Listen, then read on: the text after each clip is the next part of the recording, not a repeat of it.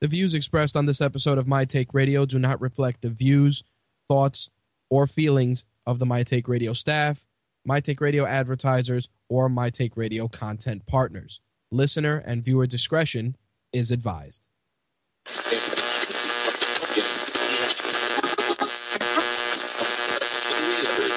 This coverage is live and uncensored, so if you have any small children present, you may want to have them leave the room.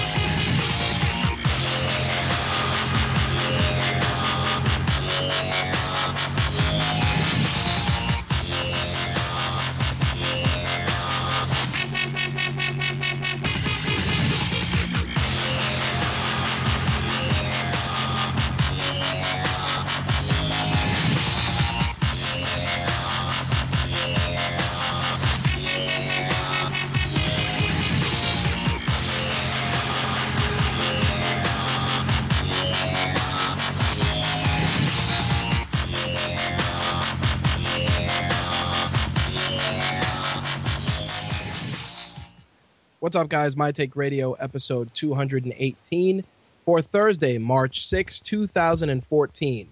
I'm your host, Rich, and our caller number is 347-324-3541. Again, that caller number, 347-324-3541. You can also hit up our feedback line, 347-815-0687, 347-815-0MTR. All right, we got a big show this week. We got to talk about last week's Bellator event. We got to talk about UFC's event on the Fight Pass. We got to talk about Raw, especially how so many of us have kind of turned the corner on the CM Punk situation. Our very own Quark wrote a crazy buried spotlight, which has been making its way around the web in regards to the CM Punk situation. Of course, we're always going to take your calls for that, and I'm sure Quark may be joining us to kind of dig a little deeper into that column. On top of that, we got a lot of gaming news this week. Things are starting to pick up. We got a ton of entertainment news, including a large amount of sequel news. We may even have some what the fuck movie news for this week. And of course, we will be taking your calls. But before we get into that, just a couple of things I wanted to get into this week. I actually got a message on the MTR feedback line. Didn't want to play it on air as per the request of the person who left it.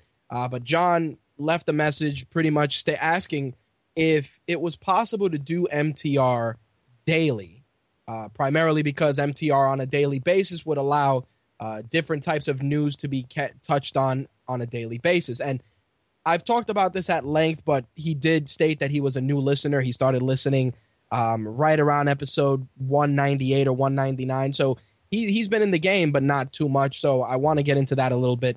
One of the reasons why I don't do MTR on a daily basis, and I know some of you guys would love that, is just because my work schedule doesn't allow it, and it takes a decent amount of prep for the 3-hour show, and I would have to spread that prep across pretty much every day. And in a way, it would be good because it would lead to shorter shows, but I also feel that it's oversaturation. Doing it once a week, it gives you guys a date and a time every week to look forward to. Much like a regular TV show or anything else that you guys watch, you guys know that that's your schedule, that's what you got to look forward to, and that's how it is. Now, of course, should my schedule change or things change, there may be times where we'll be able to give more emphasis to other episodes, but most of the time it's going to be standard MTR episodes. I do release short form ones, which are MTR in 60, which are obviously roughly about an hour, plus MTR Beyond the Mic and MTR Behind the Mic, which we're going to be bringing back for a new season now for 2014. Trying to book a whole bunch a whole bunch of different interviews from a couple of different personalities. We got some cosplayers on deck. We want to talk to the guys from the Fat Startup. We also want to talk to Noel Brown, who we're trying to set up an interview with him, courtesy of our affiliates at Unveil.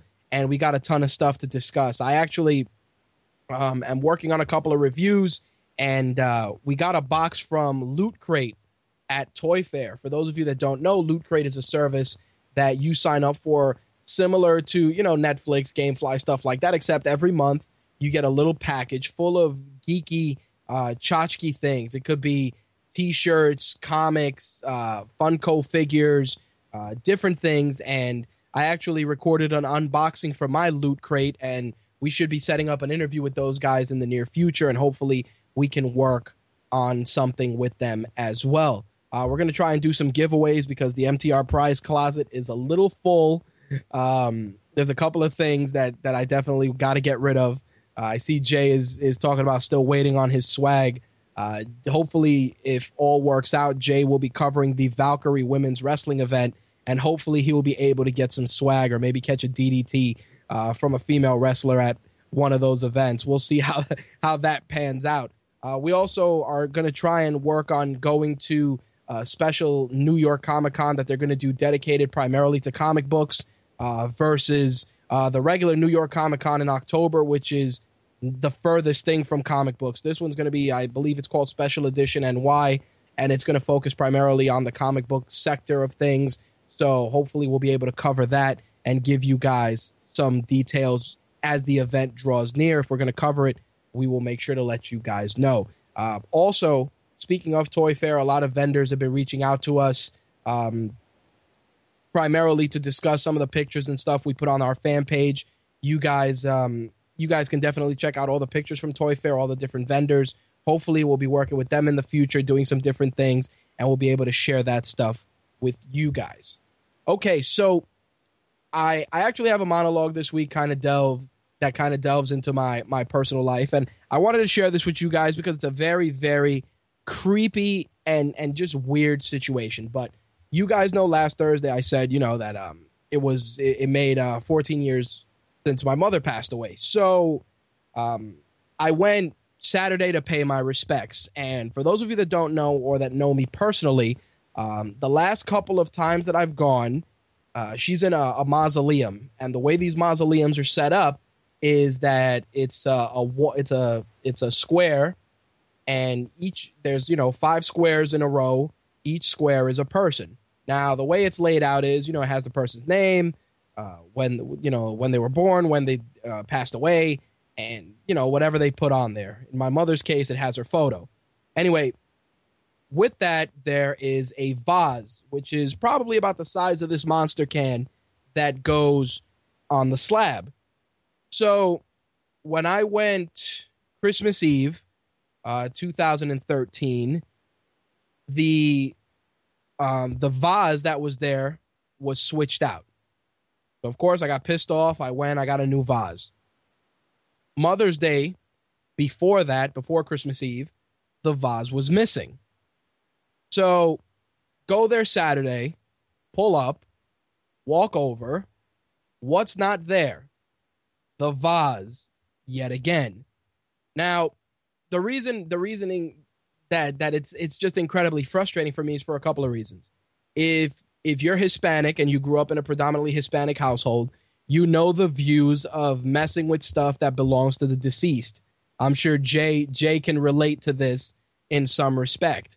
You don't turn on the radio when you go into the cemetery. You don't take anything from there, et cetera, et cetera, et cetera. So whatever the case is, this person decides that either the person whose vase they're going to visit is messed up or it's broken, so they just grab a nice shiny new one that's on my mother's mausoleum and use it for their own. So, like I said, Mother's Day I was incredibly pissed off, and Christmas Eve, forget it. But Saturday I figured I'm gonna figure out who this person is. So I went to the office, stated my case. The guy already knew why I was there, and they gave me a new vase. So this vase is a little different than all the other ones. It has a different, kind of a different pattern. So what I did was I took a obnoxiously green Sharpie, and I wrote my mother's last name on the vase, and I placed it. I kid you not. If I go back there for Mother's Day and I see the vase anyplace else, I'm going to take a piece of paper and I'm just going to write thief and stick it on the mausoleum where the vase is. Like that's how it's going to be. I'm just going to publicly shame that person. And God help me if I catch them. If I catch them, it's going to be, hydrofluoric acid and a plastic drum, or just a new resident at the cemetery, because it's ridiculous. You don't steal from the dead. So it was an incredibly frustrating situation. And I figured I'd share that with you guys because that's the kind of weird shit that happens in my day to day. Anyway, on a lighter note, let's get into what we're going to be talking about this week. We got this past weekend's UFC event. We're going to talk about Bellator and Rampage and King Mo's face-off post-fight, which was so fucking scripted. And it was absurd how scripted it was. We're also going to get into the TRT debate, which took a different turn this week. We're going to talk a little bit about Ronda Rousey, who, by the way, is our fighter of the month for the month of February. This is the second February in a row that she has been fighter of the month. Just an interesting observation that I came across when I published Ben's post this week. Also, we're going to get into a lot of wrestling stuff. Of course, we're also going to talk about this week's gaming news, including the departure of Jack Tretton from Sony. We're going to talk a little bit about Arkham Knight. We're going to definitely get into that. And we're going to talk about your entertainment news. And, of course, we will be taking your calls. So, without any further ado, let's talk some MMA, shall we?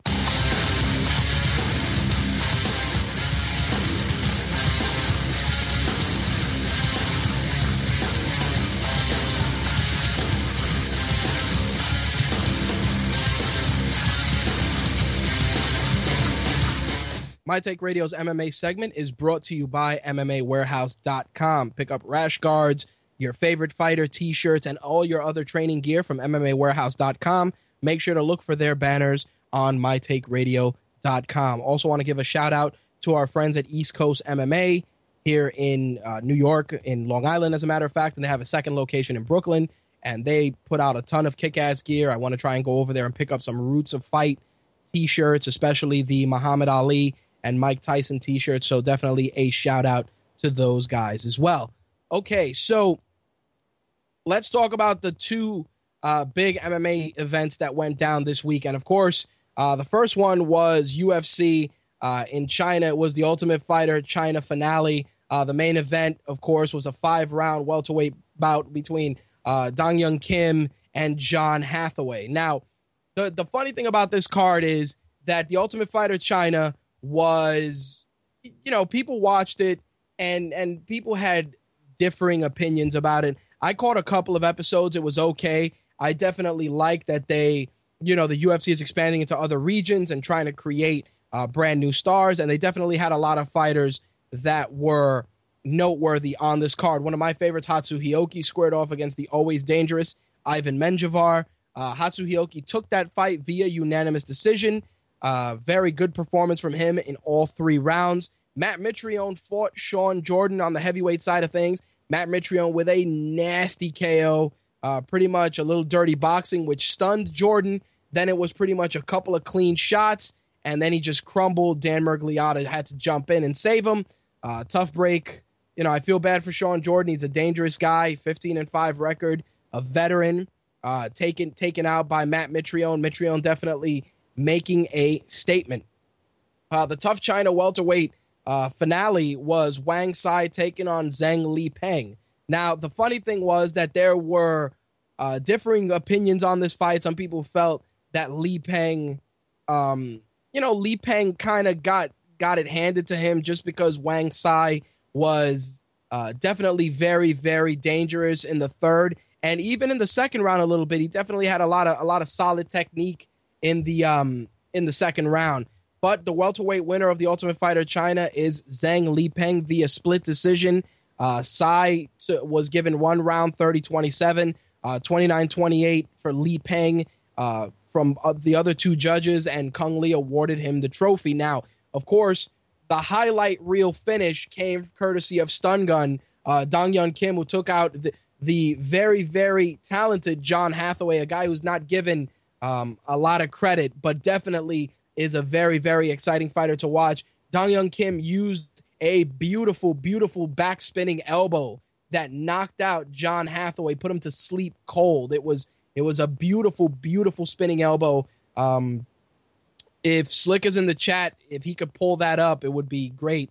It was the Ultimate Fighter China Stun Gun Kim spinning elbow. Maybe you'll be able to pull that up. But either way, it was just a crazy, crazy technique from him, and he's just definitely making a case for himself to challenge for the title at 170.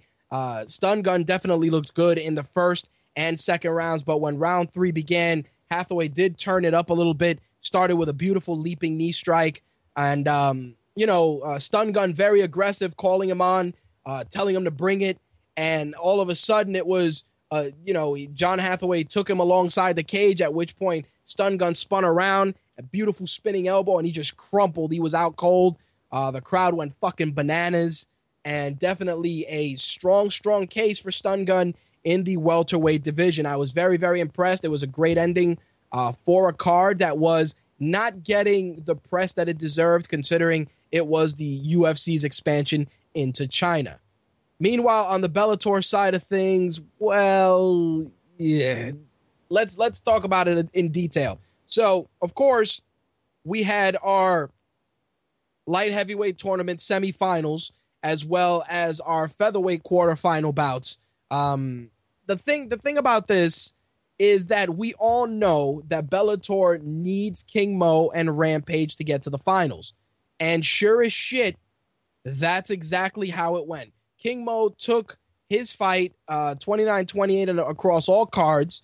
And, it was a good performance. Mikhail Zayats looked really good. But Mo was definitely working his striking, really, really aggressive going into the third round. So it was pretty much academic at that point with King Mo heading into the finals. Bjorn Rebney also made the announcement that Michael Chandler and Eddie Alvarez 3 will be taking place May 17th live on pay-per-view. Of course, if you guys remember, Tito and Rampage were supposed to fight on pay-per-view, but Tito's skull got pulled apart by the succubus known as Jenna Jameson, and the fight was canceled, at which point the pay-per-view was moved to cable because nobody wanted to fucking buy it at that point. Anyway, the main event, of course, Christian Mfumbu taking on Quentin Rampage Jackson. Rampage with a beautiful TKO, definitely working the striking. He dropped them clean, at which point Rampage used the aggressive ground and pound, and Big John stopped the fight. Beautiful, beautiful stoppage. Rampage got 3 clean shots in, and Christian Mfumbu's eyes rolled into the back of his fucking head. So we know that the stoppage was legit. Rampage, of course, cuts himself a nice wrestling-style promo talking about that he's a monster and he's going to take everybody out. King Mo enters the cage. We get a little pull-apart, which was about as scripted can be, because think about it. These guys had beef. They squashed it. Then all of a sudden they're back in Bellator, and you can sense how manufactured it was. Now don't be misunderstood here. Don't get me wrong. Rampage and King Mo is the fight.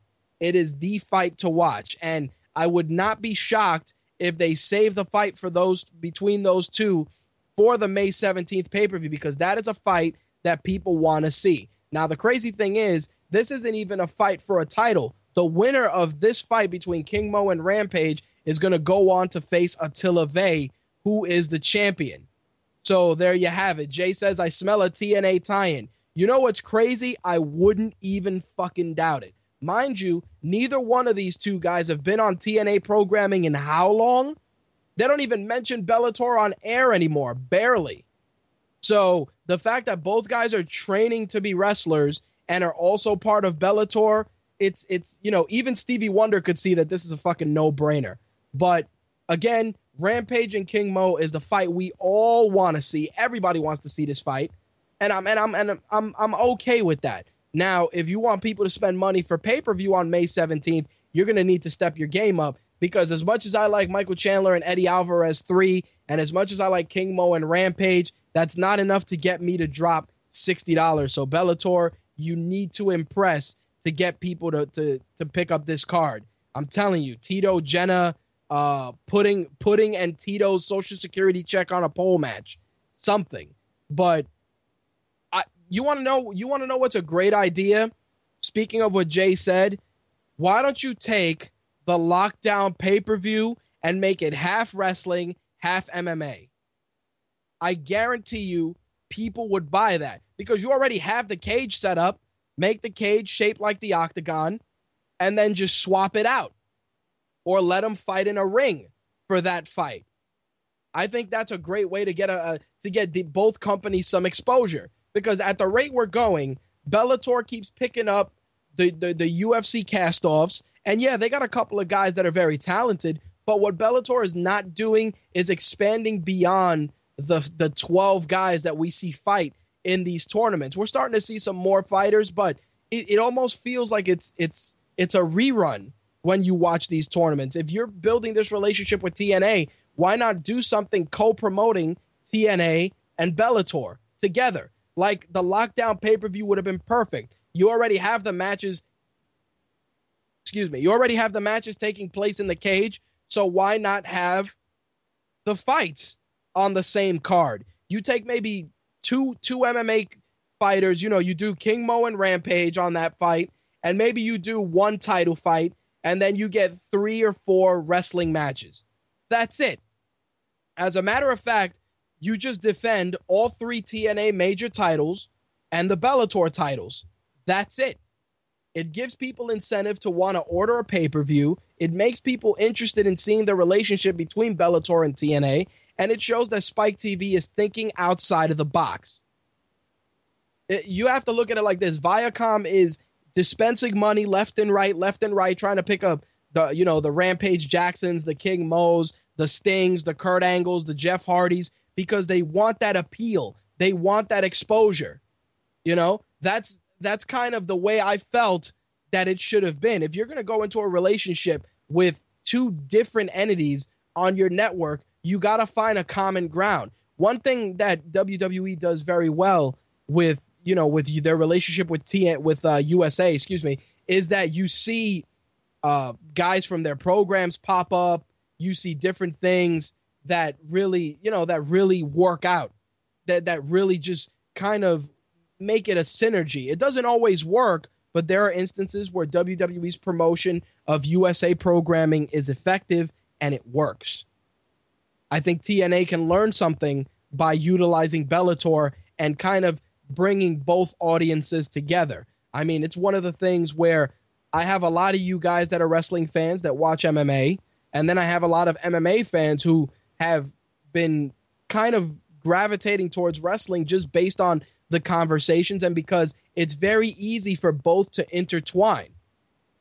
That's how I see it. I think there's a great opportunity there for TNA to do something unique and something different. But again, in the words of Jay, this is TNA we're talking about. Anyway, let's get into the other MMA news for this week. Of course, we got some fight bonuses for the China finale. Fight of the night bonus went to Yui Chul Nam taking on Kazuki Tokudome for fight of the night. Performance of the night went to Stun Gun Kim, and the other performance of the night bonus went to Matt Mitrione. Each one of those individuals received $50K. Excuse me, I was stuttering there for a minute. $50,000. All right, so TRT exemptions, it's spreading. It's spreading the end of the TRT era. Pretty much the athletic commission in Brazil has followed the ruling of the Nevada State Athletic Commission and will be banning exemptions for TRT. UFC's Dan Henderson will be the final fighter to receive a TRT exemption when he fights Shogun Rua on March 23rd. So Brazil is following suit. Much like Nevada, and there's a couple of other states we'll be talking about, TRT is going to be extinguished. So there you have it. One thing about that, and this is the crazy part, and when I tell you it's going to affect a lot of fighters in a bunch of different ways, and we're going to talk about that later on in the segment, and I'm sure GFQ Human will be very, very opinionated in that regard. Going back to Bellator, they have an event tomorrow night, Bellator 111. There will be a bantamweight title fight between Eduardo Dantas and Anthony Leon. And also the Season 10 heavyweight tournament opening rounds begin with LeVar Johnson taking on Ryan Martinez, Peter Graham taking on Ciala Siglia, Mark Halata taking on Alexander Volkov. The prelims will be on Spike.com. Once again, championship fight, Eduardo Dantas, Anthony Leon for the bantamweight title, and that main card begins on Spike TV at 9 p.m. The prelims begin on Spike.com at 7 p.m. I'm a little bummed. I wanted to have the weigh-ins for this fight on MyTakeRadio.com earlier today. I don't know what's going on with Spike TV and Bellator, but they are not. They didn't have a player for us to put the weigh-ins on the site. Hopefully, we'll be able to get the prelims on there. But if we don't, unfortunately, it's something that's unavoidable and out of my control. In addition to that, we also have a UFC event this weekend, UFC Fight Night 37, airing at 12:30 Eastern Standard Time on UFC Fight Pass. Alexander Gustafsson is in the main event, taking on Jimmy Manua. Melvin Gillard is taking on Michael Johnson in a fight that's definitely starting to pick up a lot of steam leading into this Saturday. Brad Pickett and Neil Seery and Omari Akhmedov taking on Gunnar Nelson. The prelim card will also be on the UFC Fight Pass. That's the portion that starts at 12:30. The main card starts at 3. Cyril Diabate will be fighting on that card. Luke Barnett will be on that card, as will Roland Delorme and Louis Gadnot. Again, that action begins Saturday at 12:30 p.m. Eastern Standard Time, with the main card going down at 3 p.m. So take notes. Bellator tomorrow night, 9 p.m. UFC Fight Night 37 on UFC Fight Pass at 12:30. Another UFC card that's coming together, and the main event was announced earlier this week, was UFC Fight Night 40. That's actually scheduled for May 10th, and that's airing on Fox Sports 1. It will see Matt Brown facing Eric Silva. So definitely a very, very big fight for both fighters. I think Matt Brown, if he does secure a victory, will make a pretty strong case for himself to challenge for the title at 170. So definitely keep an eye on that. Again, the UFC Fight Night 40 goes down May 10th. Also, a fight that was rumored for the last couple of days is official. Stipe Miocic will be taking on Junior Dos Santos as part of the co-main event for UFC 173. Of course, the big one is the middleweight title fight between Chris Weidman and Lyoto Machida. UFC 173 goes down May 24th in Vegas. Of course, the main card on pay-per-view and the prelims on Fox Sports 1 and UFC Fight Pass. All right, so Chael Sonnen, one guy who is definitely going to be affected by the TRT ban is Chael Sonnen. Now, a lot of people are talking about this because in Chael's case, he actually has a medical condition that requires his TRT exemption, to the point where if his doctor advises him otherwise, Chael may need to retire. Now, you guys are going to be tripped out about this, but this is how crazy it is. On UFC Tonight, Chael was saying about the TRT ban, and he said, if it doesn't work, I may have to stop the sport. It's as simple as that. He said, the problem is it's a little bit early. It's a little early. I don't know myself. I know I have to sit down with my team and my management and also talk to my doctors and figure out if it's going to impact my health not being able to use TRT. Now, the reasoning for this is because Chael isn't like the other guys that are getting TRT post-surgery. On the contrary, in Chael's case, he suffers from a disease called hypogonadism, which is where the body stops naturally producing testosterone. He was diagnosed with this condition in 2008, and he's been granted TRT usage exemptions since then. He did serve a 1-year suspension in, I believe it was 2010, because he tested positive for elevated levels of testosterone when he fought Anderson Silva.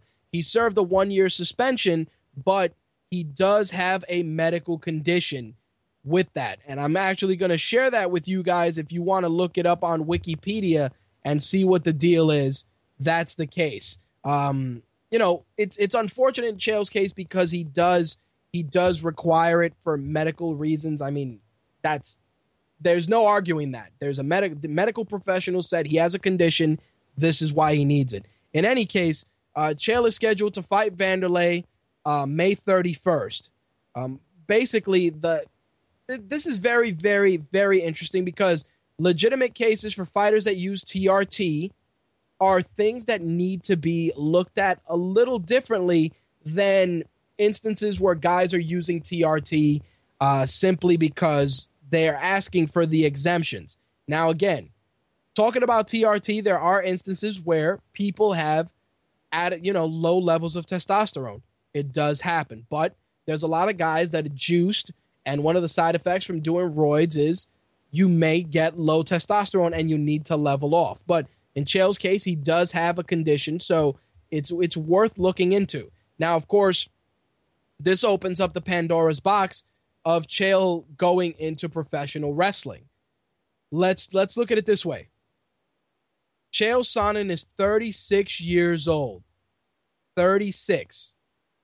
For Chael to get into wrestling at 36 years old, it's definitely, it can be done, but you have to ask yourself, will the rigors of professional wrestling affect Chael in such a way that he will not be as successful as he was in MMA? Think about this. Kurt Angle made the jump to, professional wrestling from Greco-Roman Olympic style wrestling, and he was incredibly successful, but he was also younger. Jay brings up a valid point referencing DDP, because DDP obviously was older when he got into professional wrestling. GFQ Human says that he would be a novelty. But I'm curious, and I want to ask you guys, if Chael made the commitment and went to the WWE, do you think Chael has the potential to be up there with guys like Kurt Angle and guys like Brock Lesnar? And when I say that, I'm talking about guys who have a legitimate pedigree in wrestling that make the transition very easily.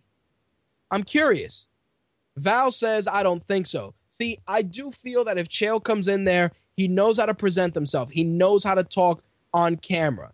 He knows the right things to say.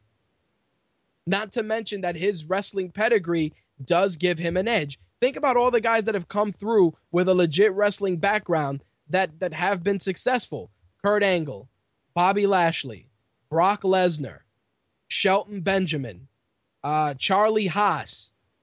I can go down the list of guys that have legit wrestling capabilities that really pick up the professional aspect, the entertainment aspect very easily. Now, Val says, I think if Chael went in and trained seriously, he could be a convincing wrestler. GFQ Human says he's a good promo talker. And, Val says, and or entertainment. And or entertaining. Now, here's the funny thing. Of course, Quark says Chael comes back as fake CM Punk, because I know that's what's coming, like fake Diesel. You know what the funny thing is, though? Chael and CM Punk are friends, and I would not be shocked if Chael made the jump. I wouldn't be shocked. I wouldn't even bat an eyelash if they said, "Oh, Chael is heading to NXT and is retiring from mixed martial arts."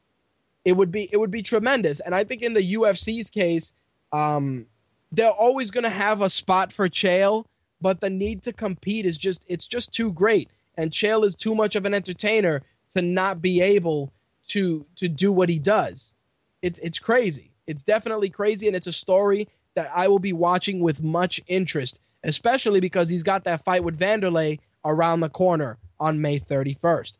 Also, the California State Athletic Commission also banned TRT. So there's definitely no TRT in California. Now they're following suit with Nevada and Brazil. So there you have it. It's a crazy, crazy time. A lot of guys that are relying on TRT are either going to have to step their game up or they're going to have to get out of the sport just because it's not something that's going to work. Now, the crazy thing is that there's a couple of different articles put out, and there was one that was written by the Bleacher Report, which was very, very interesting because they interviewed a doctor, Dr. Neil Goodman. He's a practicing endocrinologist, and he is the chairman of Reproductive Endocrinology Scientific Committee for the American Association of Clinical Endocrinologists. Now, this guy, he knows the nuts and bolts of testosterone. So Fightland interviewed him on Monday and asked about how fighters would be able to adjust if they're no longer eligible for TRT. Now, like I've said, there's TRT that's needed, and then there's TRT that's not required.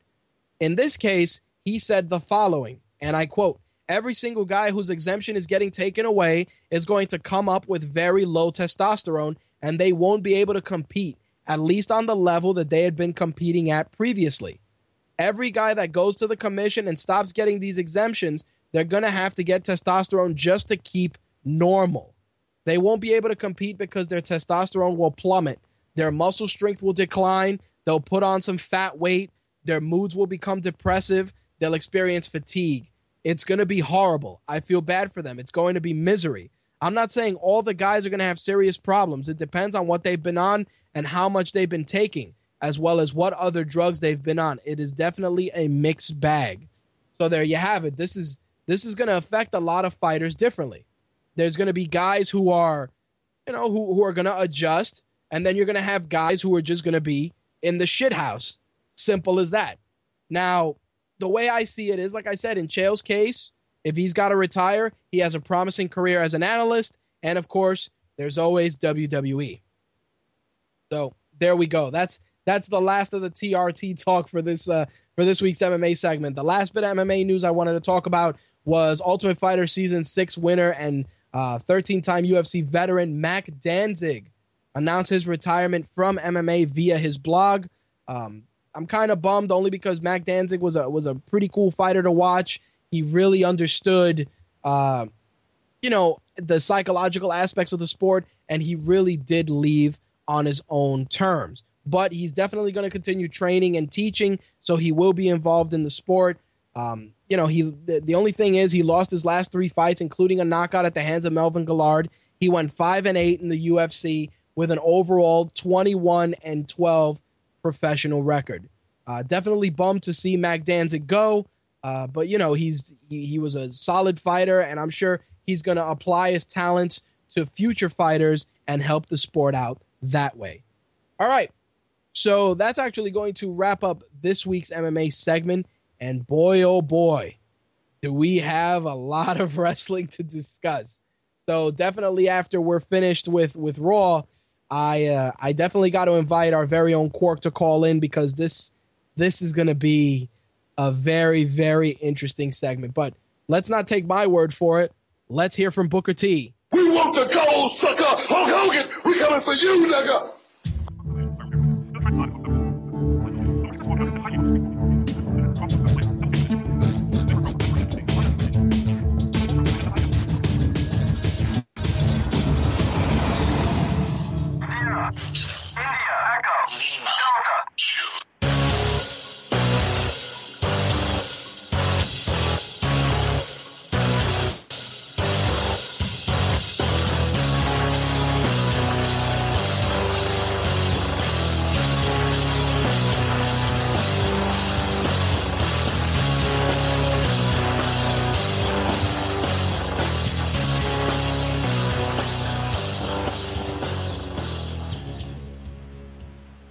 So let's get into Monday Night Raw, which started off with a fucking bang. And of course, that was because Cult of Personality hit as soon as the show started in Chicago. Everybody lost their collective fucking minds and they were disappointed. Not because the savior of the WWE, CM Punk, did not show up, but because Paul Heyman came out and essentially trolled the WWE audience. Now, before I get into the meat and potatoes of that segment, I really would like to share Paul Heyman's promo because it definitely was, without a doubt, some of the best mic work out of Mr. Heyman this week. And I'm hoping that WWE does have it because they've been a little stingy lately with their promos and sharing them on WWE.com. And most times their YouTube channel hasn't been sharing them either. Like right now I'm going through it and I'm not seeing it, but I think we have it. Do we have it? Brock Lesnar, March 3rd. Nope. I thought they had it on here. They have Sheamus and Christian. They have The Shield, but they do not have Paul Heyman's promo. In any event, Paul Heyman's promo was, without a doubt, the masterpiece of Monday Night Raw, and I'll tell you why. When Quark wrote his column, Quark is a hardcore CM Punk fan, And Jay kind of got the ball rolling last week.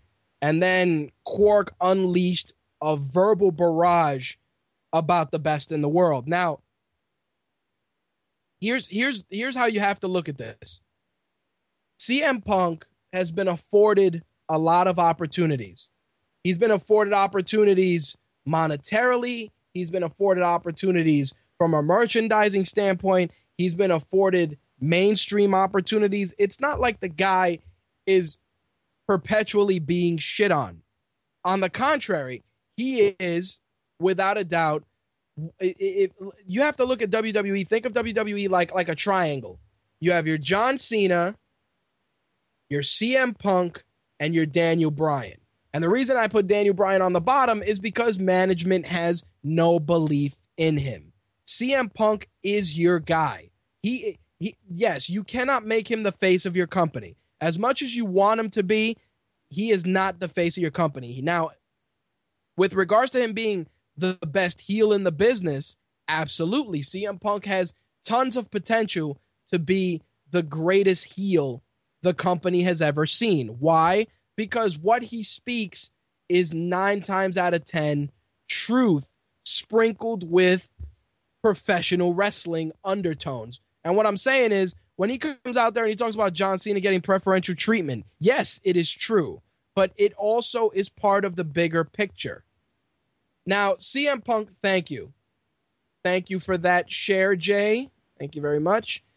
What gets me about this entire this entire chain of events is the fact that when you look at the Allstate Arena in front of a...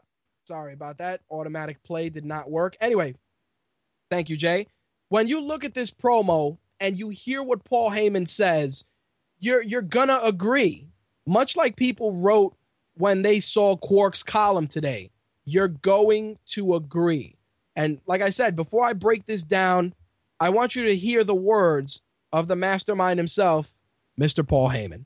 Wild and raucous crowd of 13,731 WWE fans. And tonight, Armageddon is upon us by order of WWE COO Triple Max. Daniel Bryan faces...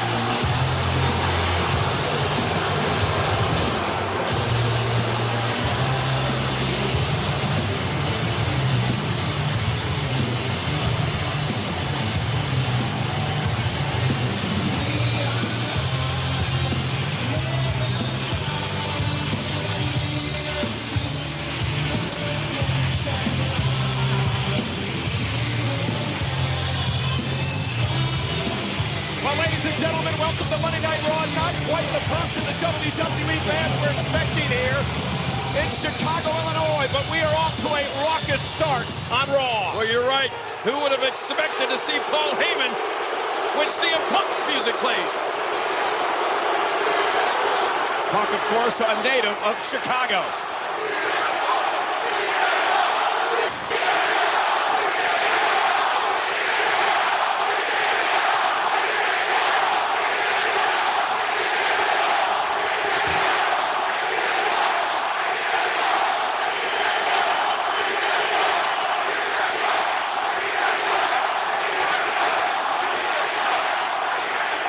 I believe he deserves louder than that.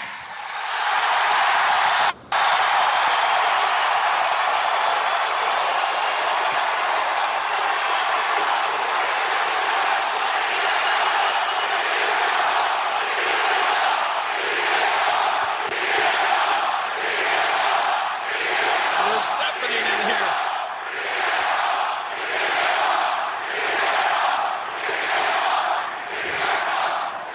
say we're in Chicago?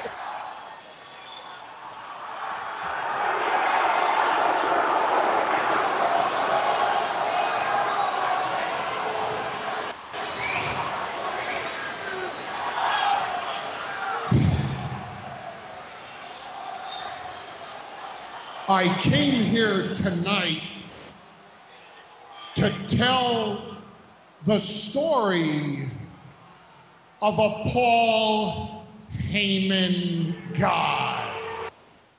Of course the video cuts off because that's what they do. Anyway,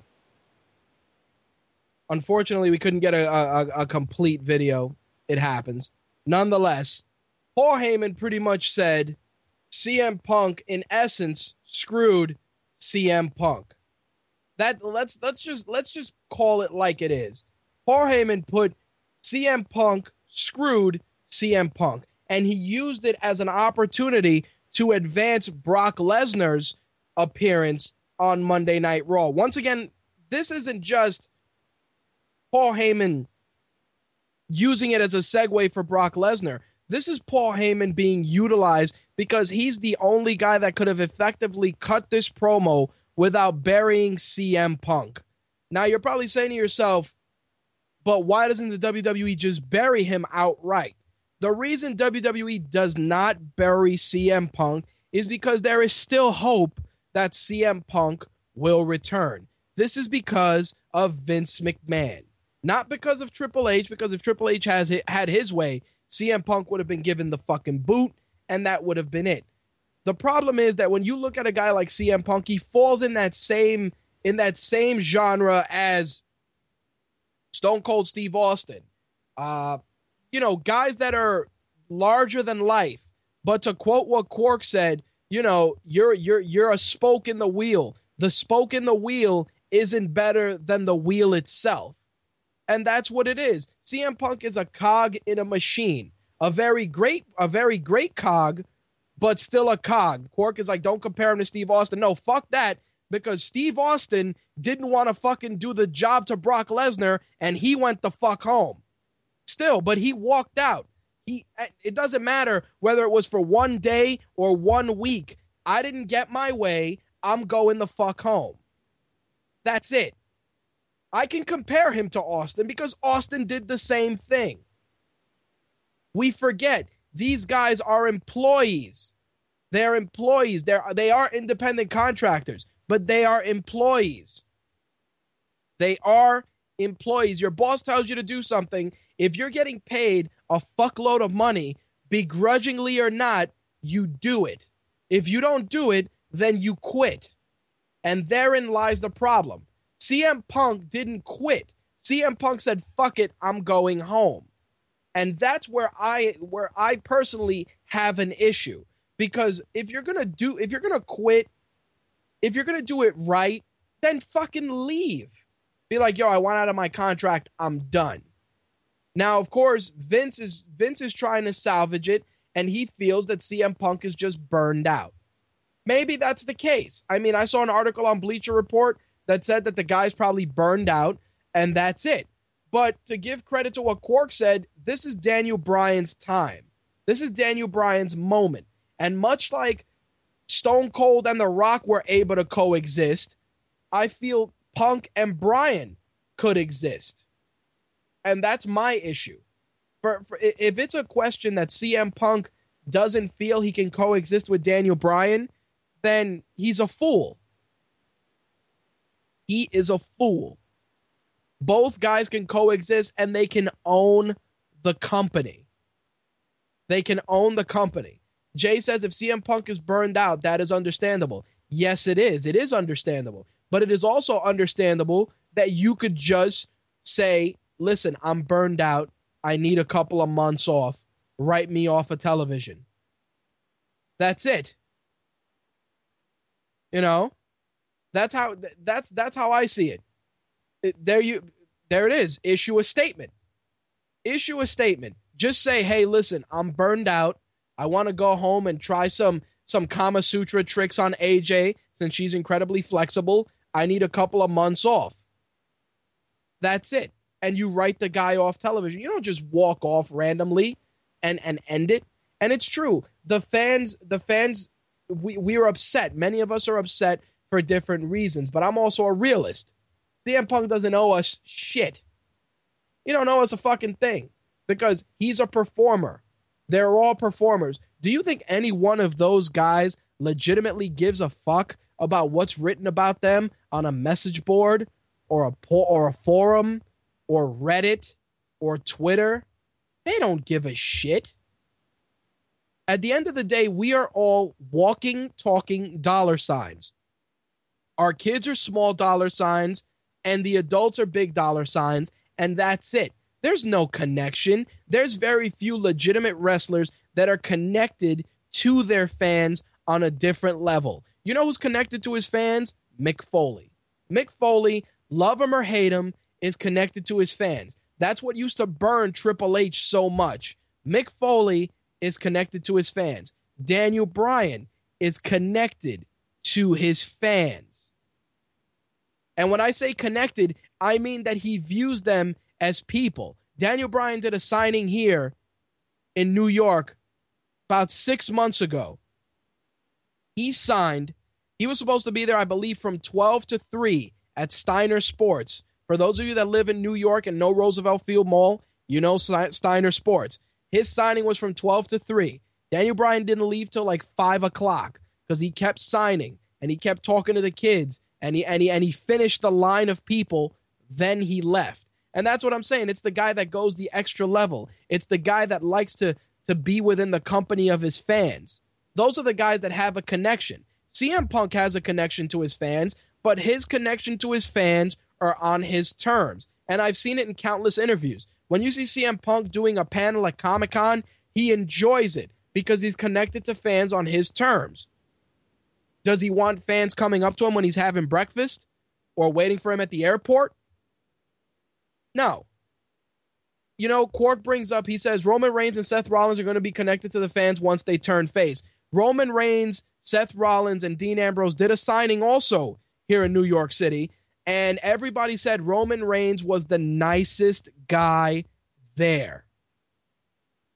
You know? See, Roman Reigns was the nicest guy there. Dean Ambrose was on his phone. Seth Rollins was on his phone, and Dean Ambrose really could care less if he was there or not. But Roman Reigns was smiling. He kissed a couple of babies. He hugged a couple of kids.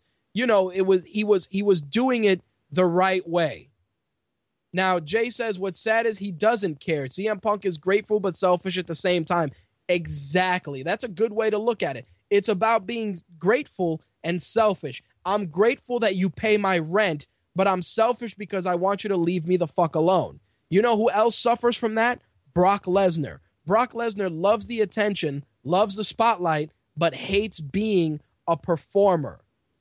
Brock Lesnar hates autograph signings. Brock Lesnar hates interviews. Why do you think Paul Heyman does everything for Brock Lesnar? Do you think that for the road of WrestleMania that Brock Lesnar is going to show up on Kelly and Michael in the morning and talk about his match with The Undertaker? No. You know who's going to show up? Paul Heyman. CM Punk. Do you send CM Punk to go on, the Arsenio Hall show, or do you send John Cena? And it's funny because Randy Orton said in a promo, I want to do all that stuff, but he's not the guy you send out. You don't send Randy Orton to go and sit down with the morning show, because Randy Orton is a fucking dullard and he has the charisma of this fucking flash drive. This flash drive has more charisma than Randy Orton. So no, Randall, no, you can't go to the morning shows because you are a fucking dullard. Same thing with Brock Lesnar. You don't send Brock Lesnar out there. You don't. You send Paul Heyman out there. And this is the thing that I'm talking about that the WWE is trying to protect. They've invested a lot of money in CM Punk. A lot of money. And in investing that much money, they don't want to bury their investment completely because there's merchandising, there's video games, there's T-shirts, etc., etc., etc. Val says Randy interviews well. He's funny. Yeah, Randy Orton is funny when he's on Opie and Anthony, on Howard Stern, when he's able to be himself, a douchebag. That's it. Quark says someone clearly doesn't like Randy Orton. No, you know what the problem is? I met Randy Orton. Randy Orton's gimmick is pretty much how he really is. I met him at a signing, and he was very nice. He was like, "Hey, man, how's it going?" I shook his hand. I took my photo, and I went about my business. But you could see that the dude understands that he is a third-generation guy at the top of the fucking mountain. The guy knows it. He lives it. And his attitude is horrible to a degree. I would have thought that after, like he would have gotten better, but he hasn't. And that's what I'm saying. When WWE goes around and looks at their guys, I group these guys in 4 categories. You have your guys that are great on TV and great for press. Then you have your guys that are great wrestlers, shitty for press.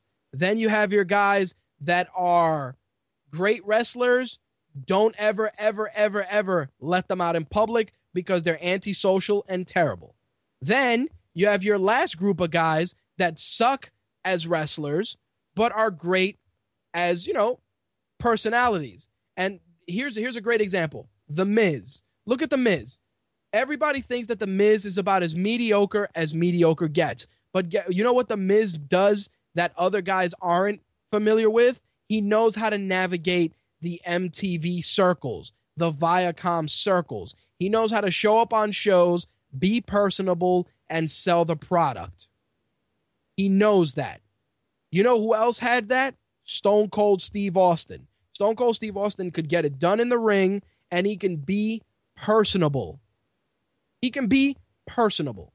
The Rock, let's not even talk about The Rock. The Rock is every aspect of The Rock's persona, whether it's his personal life, his professional life, is carefully orchestrated to make him the best representative for your brand as possible. And CM Punk, that's the problem. CM Punk is a great representative for wrestling fans, but his jaded outlook doesn't make him a media-friendly individual. And that's part of the problem. It's like, yeah, you can go out there and you can cut an awesome promo, but guess what? There's more money outside of those four turnbuckles. There is money outside of those 4 ring posts that you can't get because you're too hung up on what wrestling should be. And that's Punk's problem. Punk has a view of wrestling that, yes, it is the way it should be. Should Daniel Bryan be champion? Yes. Should Daniel Bryan be main eventing WrestleMania? Yes. Should Daniel Bryan be the face of the company? Yes. Should he not be getting jobbed out every week? Yes. Exactly. You can go down a list of everything that they should be doing with Daniel Bryan, but again, you are a piece of the machine. You are not the machine. So all you got to do is dial in, grin and bear it, and make it work. Like, Val, that's a great way to look at it. CM Punk is a wrestler's wrestler and doesn't care about anything else.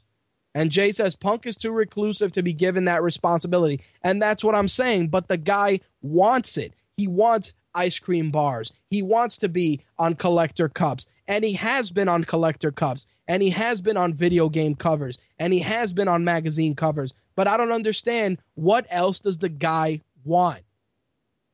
Do you not want to fight Triple H at WrestleMania? Okay, understandable.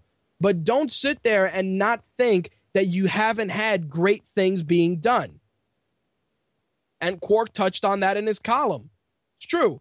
He's been on cups. He's been on magazine covers. He's got a dozen t-shirts. He sells a fuckload of merchandise. What else does the guy need? He has a tour bus to take him from city to city. Does he want movies? What movies are you going to put him in that don't involve him being like a tattooed criminal or some sort of sidekick? Because let's think about this. Let's think about this, because Val, you bring up a good point. If CM Punk made the jump to Hollywood, would he be a serviceable actor? Answer me that. I'm curious. I want to know what you guys think. If CM Punk said, "Hey, I'm going to start doing movies," does he have the chops to do it? Does he have the chops to do it? Val says Straight Edge the movie. Chaperone 2, Quest for Booty. Thank you, Quark. But no, seriously, like, can CM Punk be that guy? Val says, hell no. And therein lies the problem. You know? That is exactly it. The guy wants a lot, but you have to weigh things out. You know? That's just something we got to look at, and me and Quark are going to discuss that a little further. Anyway, let's get into the rest of Raw for this week, because like I said, if we go into this Punk situation, it's going to be a lengthy conversation. Anyway, one of the things that we all know is that WWE was using the hashtag hijack Raw. Now, the funny thing about this is that WWE pretty much manipulated the audience to hijack the show to get it trending. Once again, the sheep got played by the wolf. Because that's what happened. The sheep were played by the wolves. Because they were like, oh, when you do your tweets this evening, use hashtag Raw. That's exactly it. You know? Hashtag Raw. Use hashtag hijack Raw for all your tweets this evening. So, of course, everything is going to be trending. You know? Everything is going to be trending, and you're pretty much moving your audience in the direction you want using CM Punk as the catalyst. And that's just amazing booking. Amazing booking. Nobody realized that. Everybody's like CM Punk chats, and people are CM Punk chants throughout the arena. Everybody bringing up CM Punk. Hell, WWE gave you guys a hashtag to use because they knew you guys were going to try and hijack Raw. That's how well you fell into it. And this is all Vince McMahon. It's not Triple H, it's Vince McMahon. Do you think Vince McMahon doesn't want to hear people chanting for CM Punk? Of course he does. Because when he talks to him, he goes, Phil, everybody's chanting for you. People want you back. What do we have to do to get you back? Oh, well, Vince, I think, I think a private jet and a bunch of straight edge stewardesses that were naked at least halfway through the flight would be good. Not a problem. Like, that's what's happening. Do you think Vince McMahon is burned because there are CM Punk chants? He is not burned because he's using it as leverage, because this is business. It's not just wrestling, it's business. That's exactly what he does. He goes, did you see it Monday night? Everybody was chanting for you. We gave everybody great matches, but they still chanted for you. Yeah, you're right, Vince. You're right. And that's it. And that's it. They handled it exactly how it was. Face first into Chicago. Face first. And they delivered. Think about it. They gave us a great match between the Usos and the New Age Outlaws. Anybody that thought that match was shit is an idiot. That match had great storytelling and the right team won. Why? Because you can do more with the Usos than with the New Age Outlaws. The Usos are young, they're fresh, and the crowd is into them. The crowd cheers them, they chant with them, they're digging their gimmick, so give them the belts. Pretty much academic. Big E took on Cesaro, of course. Jack Swagger got involved. This is leading to the obvious triple threat match at Mania for the Intercontinental title between Cesaro and Swagger. And you never know, we may even get a triple threat match between all three members of the Shield for the U.S. title. Just something to be considered. Val says, has anyone noticed that CM Punk hasn't been on Twitter since he walked out, period? Yeah, he was at the UFC event. He was, Quark, he was. But yeah, the guy's he doesn't want to deal with the bullshit. And think about it. What's he going to do? Log on to Twitter and have 1,000 people asking him why he's not coming back? Or he's going to have 1,000 different MMA guys challenging him for a fight? Fuck it. Don't log in. Let it be.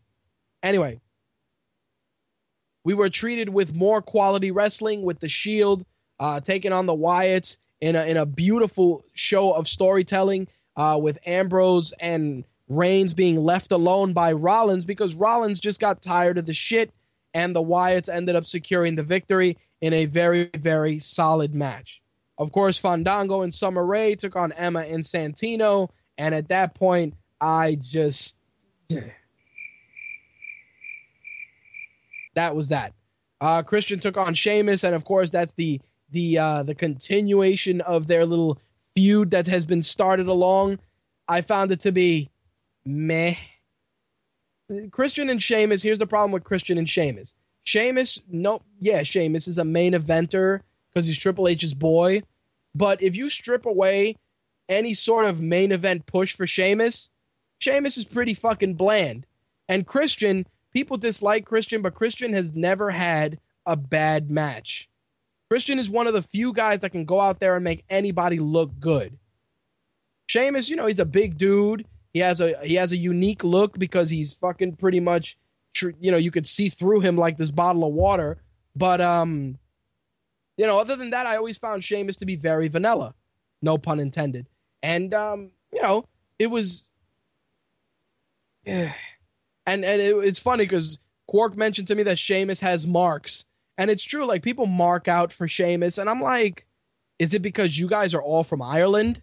Is it because only the Irish people mark out for Sheamus? I don't know, man. I don't really feel Sheamus brings anything to the table other than being incredibly pale and being a ginger. That's it. It's like, hit myself on the chest, fella, and come on. That's it. And Christian's just going to be as serviceable as he can be until his contract is up, and he'll probably retire.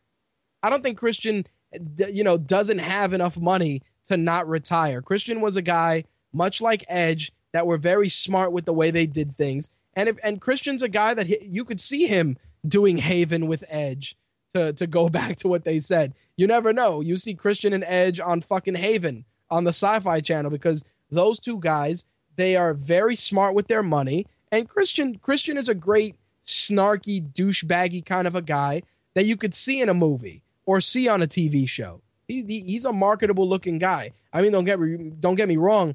He is a walking, talking Simpsons character because he is way too fucking yellow for his own good. But besides the fact that he has the complexion of a jaundice patient, he's all right. He's minus the jaundice. He's okay. I like Christian. I think Christian, if he retires, he'd be all right. But Sheamus, for as much as you try to sell me on Sheamus is meh, like he's Triple H's boy and his training partner. Maybe they take turns on Stephanie McMahon. Who knows? But either way, Sheamus is very meh. Like when you talk about Irish ass kickers, I don't think of Sheamus. I think of Fit Finlay. Finlay comes first to mind when I think of Irish guys that I don't want to get into a fight with. Sheamus is definitely maybe number 3 on that list. Fit Finlay, number 1, pretty much. So we got the tag team match with Nikki and Brie Bella against Oksana and Alicia Fox, and it just begs the question: where are all the other divas? Are they in Vince McMahon's prize closet? Because it feels like every week Oksana and Alicia Fox take on the Bella Twins, or take on Eva Marie and Natalia, or take on, any of the other ones. Seriously, it just feels like the same recycled match every week that isn't going anywhere. It isn't. It isn't going anywhere. And I asked myself, I'm like, what happened? You had a promising Divas division. All of a sudden, it took a complete shit. And we're getting the same 5 matches every week. Like, I don't get it. I'm looking at it and I'm like, well, damn. These guys are really just not doing shit. And it's unfortunate because I said to myself, maybe I'm not giving them the credit they deserve. And you saw, I said before that I was like, yeah, they're doing all right. The Divas matches are improving. Now it's like, fuck, why are they so bad? And that's the issue. It's like we're seeing the same 4 matches every week. And it's bad. It's like you have a lot of new divas there. You have Prissy Hen, you have Emma, you have Paige on NXT, You have Charlotte. You have a couple of divas that could definitely start making the jump to come up to the main roster. So we don't have to see the same 4 fucking matches. Because that's what gets me. It's like, yo, we're really going to see the same 4 matches again? Again, the same 4 matches. Sure, no problem. No problem. Because I need a bathroom break. I need a 4-minute bathroom break. Sure. Let's just do that. And that's what happens. You get a 4-minute bathroom break whenever you get a Divas match. And that's pretty much what it was. That match was 4 minutes. I went to the bathroom. I got a snack. I came back up. And the match was done. And I felt that I lost nothing because of it. Simple as that. Anyway, at least the segment was redeemed with some beautiful promo work from Daniel Bryan. And WWE was kind enough to actually share it on their YouTube channel. Check this promo out.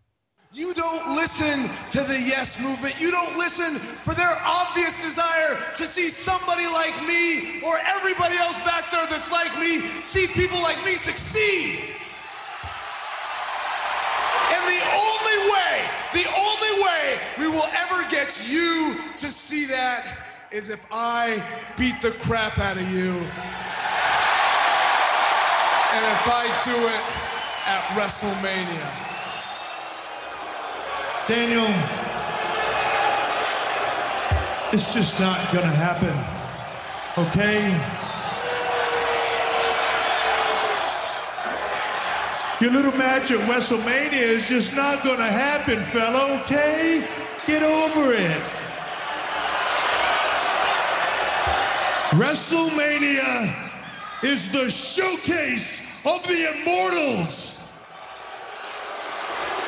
And this, Daniel, as hard as it is for you to swallow, this just does not measure up. Now, get out of my ring.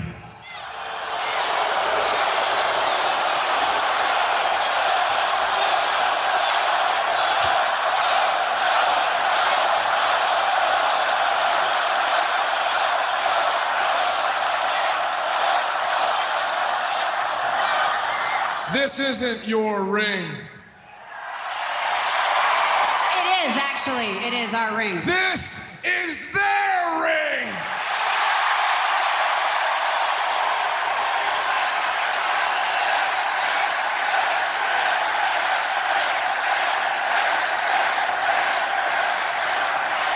Let me clarify for you and for everybody else.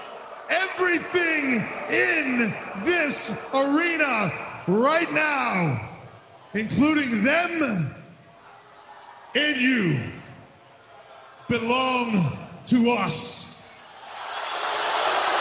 Now, get the hell out of my ring.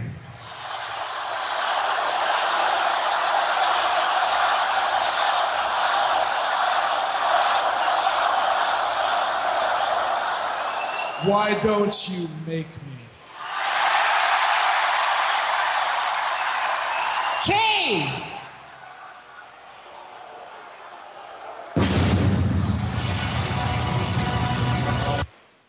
So we know the deal. Corporate Kane comes out, tries to evict Daniel Bryan out of the ring, proceeds to, typical Daniel Bryan stuff. Security removes Daniel Bryan, removes Daniel Bryan, which is pretty much all the guys that they haven't signed to NXT deals. Those guys removed Daniel Bryan, and we went into our next match, which pretty much was our promotion of the evening, with Aaron Paul driving Dolph Ziggler to the arena and Dolph Ziggler beating Alberto Del Rio. Congratulations, Dolph. You got one victory on Monday Night Raw. Now, can you ride that wave of momentum from one match and continue to be entertaining? The powers that be may actually allow it, especially if Alberto Del Rio does leave. Then, yeah, Dolph Ziggler is probably going to whoop his ass. But otherwise, it was a nice little bit of product placement with Fast and Furious, pretty much with Need for Speed. And, it's pretty much, it is what it is. It was okay, Dolph Ziggler got his whopping 1 victory. We got a little Aaron Paul interference, and we got to see that pretty nice looking Mustang that they're using for Need for Speed. We also got our brand new inductee into the WWE Hall of Fame, the one and only Paul Bearer. Definitely a well-deserved honor. Nice to see him going in there as well. I see that Quark is on the line. Let me bring him in so we can finish Raw and get into this week's wrestling news. Quark, welcome back. I'm back. Deal with it. There you go. Channeling your inner Batista, I see. Oh, my man. I got to have someone to root for now that the former best in the world's gone. Yeah, well, please, don't root for the walking, talking Alienware logo, please. You got to root for the underdog. Let's not. That guy is going to play second banana to a talking raccoon. Bro, he's the new Johnny Ace. He's the guy who loves to hate. Oh, I mark out for. There you go. He's my man. There you go. So Dolph Ziggler's wave of momentum, his one victory over the always charismatic Alberto Del Rio. While obviously it was a shill for Need for Speed, I was happy to see Dolph get the victory. It was quite nice. I think Jesse Pinkman gave him some meth to help him win. You never know. He may have got a little meth on the way in. Possible. Oh, we need to cook. We should have definitely got a Jesse Pinkman bitch during his commentary. Yeah, bitch. Exactly. I would have been happy. I would have marked out. Why not? People say bitch on most of the regular broadcast channels. You could have got away with it. Yeah, I mean, The Rock talked about sucking John Cena's nuts at one point. So this is true. Think about it. This is very true. So Big E, of course, took on Jack Swagger. Further angle advancement. Where do you stand with the potential breakup of the Real Americans? I mean, it's bound to break up, but I don't see Cesaro fighting. People are talking about him fighting Cesaro and Big E at Mania. I don't see it happening. I think Cesaro's going to turn face before then. Okay, I think I would see Cesaro, Swagger, and Big E in a triple threat for the IC belt, and then the Shield doing a triple threat for the US belt, and then after that unifying it. Yeah, I think like in that match, Cesaro like turn face. Yep. Like Big E will get the tail on Swagger, and then like Cesaro will like shake his hand or something. Yep. Could happen. I think I was watching the NXT Arrival and Cesaro's match with Sami Zayn.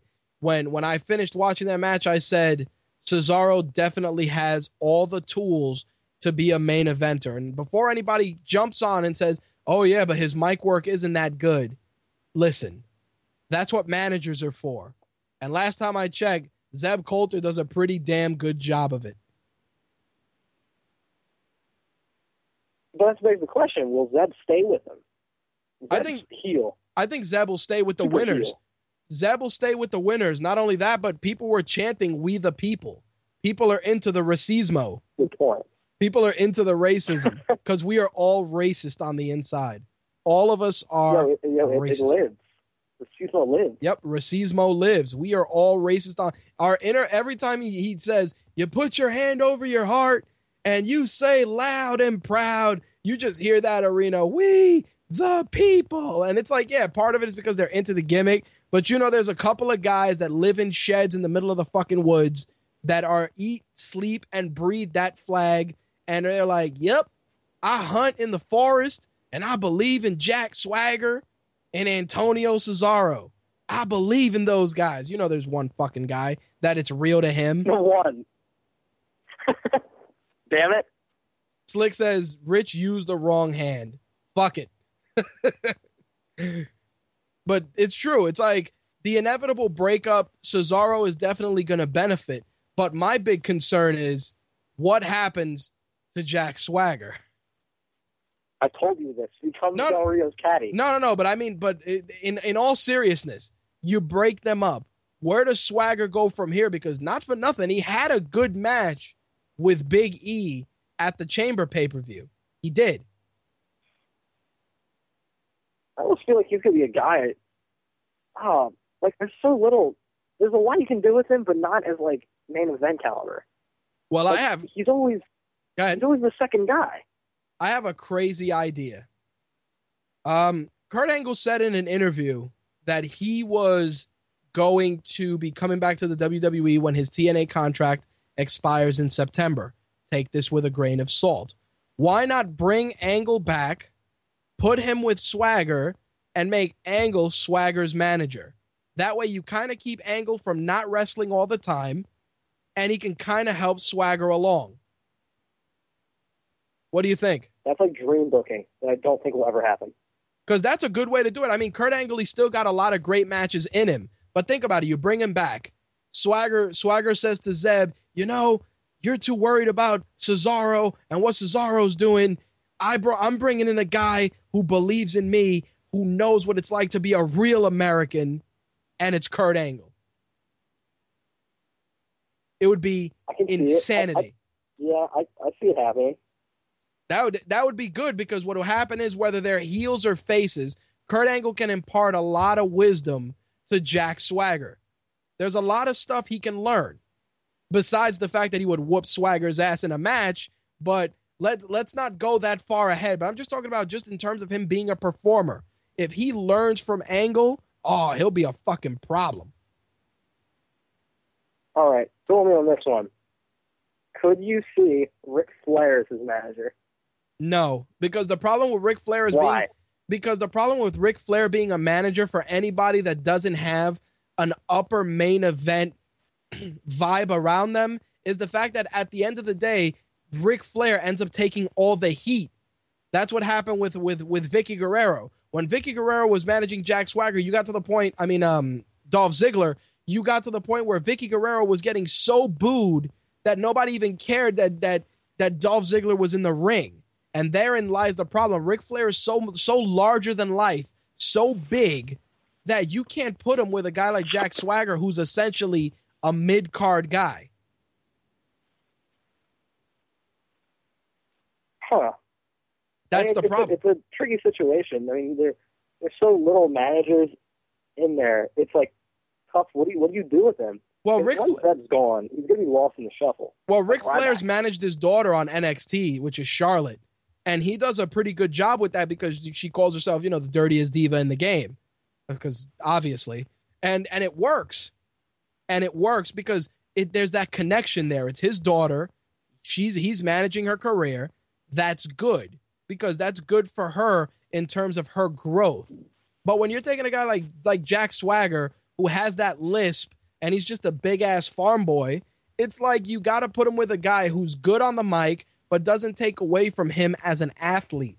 In Kurt Angle's case, you could put Kurt Angle with him, and he's going to be like, Jack, I want you to follow the 3 I's: intensity, integrity, and intelligence. And, and it's just nice, subtle things that'll make people like, oh, shit, Jack Swagger is not a complete bag of shit, It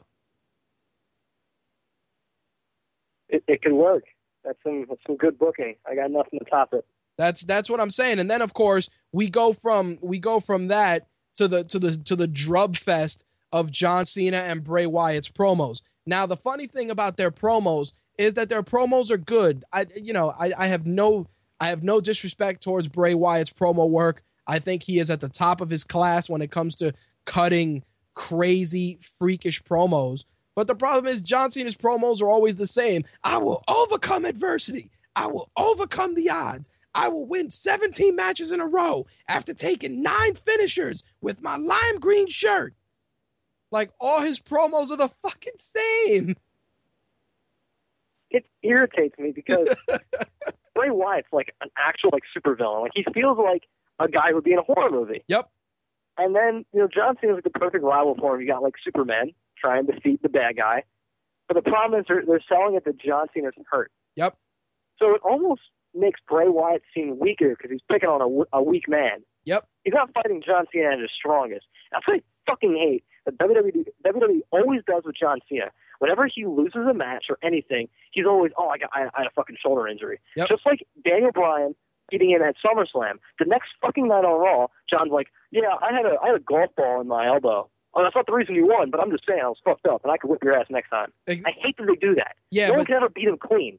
This is true. That they're always very, very protective on how you give him the victories, and I agree. It's like, oh, you're going to do the injury angle, and then John Cena is going to overcome the odds and beat Bray Wyatt, because that's the problem. That right there, in a nutshell, is the problem. It's not the fact that Cena's hurt. It's the fact that you have a guy like Bray Wyatt who is devious, who is nasty, who is, to your point, the equivalent of a wrestling supervillain to John Cena's Superman, yet all of a sudden Cena is injured, and that's why he may lose. It makes no sense to me. I agree 100%. It discredits someone like Bray Wyatt, who is going to be here for a long time. I mean, he's going to be around.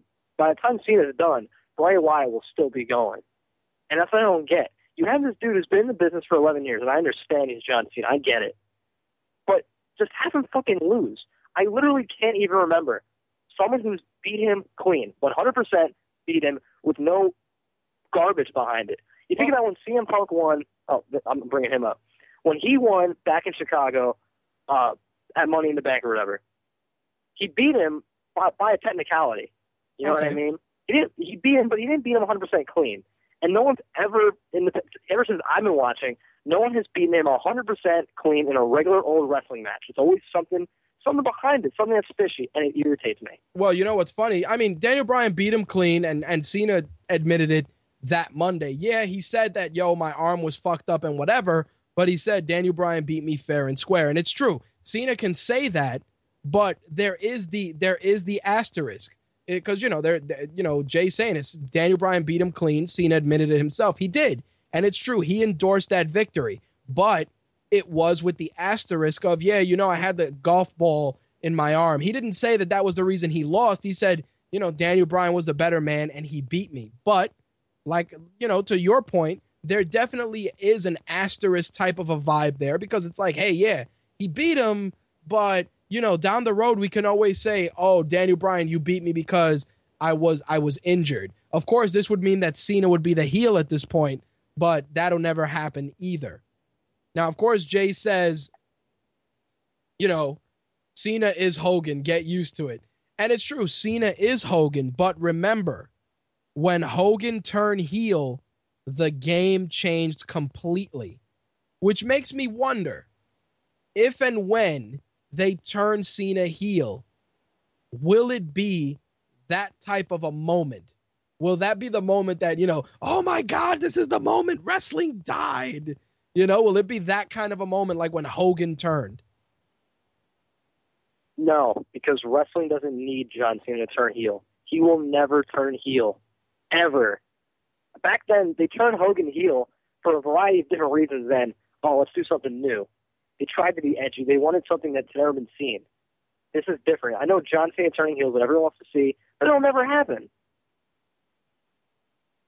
There you go. Well, I mean, I got nothing. I mean, it just won't happen. I don't know why people want him to turn heel. He has so much clout, and honestly, I think John Cena has done more for the company than Hogan ever has. In today's day and age. Yeah, well, there's Hogan did a lot to get it started, right? But John Cena has elevated WWE from this raunchy program into something that's actually respected in the media. Well, that's also because John Cena has what I was saying before. He's the guy you send to Good Day New York at 6 a.m. to hand out WWE titles to their shitty ass hosts. He's the guy that shows up on the CW Morning News. Hey, everybody, how's it going? It's 6 o'clock in the morning, but I woke up next to a Bella twin. Like that's how it is. He's on a different playing field because he's the guy that you want to put in front of everybody. And Daniel Bryan is also that guy.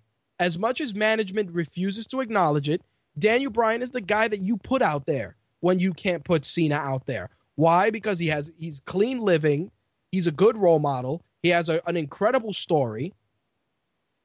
And he's a good wrestler, and he has good presence. I don't know if he's going to want to show up on the morning news looking like a lumberjack, but you get the idea. Exactly. Jay says Hogan turned heel because he was in WCW. He would have never turned heel in WWF. I got to agree. I got to agree. That is true. So let's go into your boy Batista and Daniel Bryan, which as soon as like 10:54 came out and Daniel Bryan came out, I said, we know how this match is going to end. Let's not kid ourselves. And it was funny just because, Triple H was talking all that shit and Daniel Bryan straight kicked him in the side of the face. It was hilarious. And of course, Triple H is going to get the last laugh and drop him on the pedigree. But overall, it was a decent ending. It's just that the problem with Batista is that he is kryptonite when it comes to getting the fans involved in anything. People hate him so much. Like, he's got X-Pac level heat right now. Like he's just booed. He's booed the minute he's on screen. Like, partially it's because it's the cool thing to do. Like booing John Cena. Even when John Cena is doing a 5-star match, people still boo him because it's the cool thing to do. Like, Batista's getting booed because it's beyond it being the cool thing to do. I find it disgusting how they brought him back and he looks like he hasn't trained in wrestling since he left. He looks like he doesn't know what he's doing. He's so sloppy.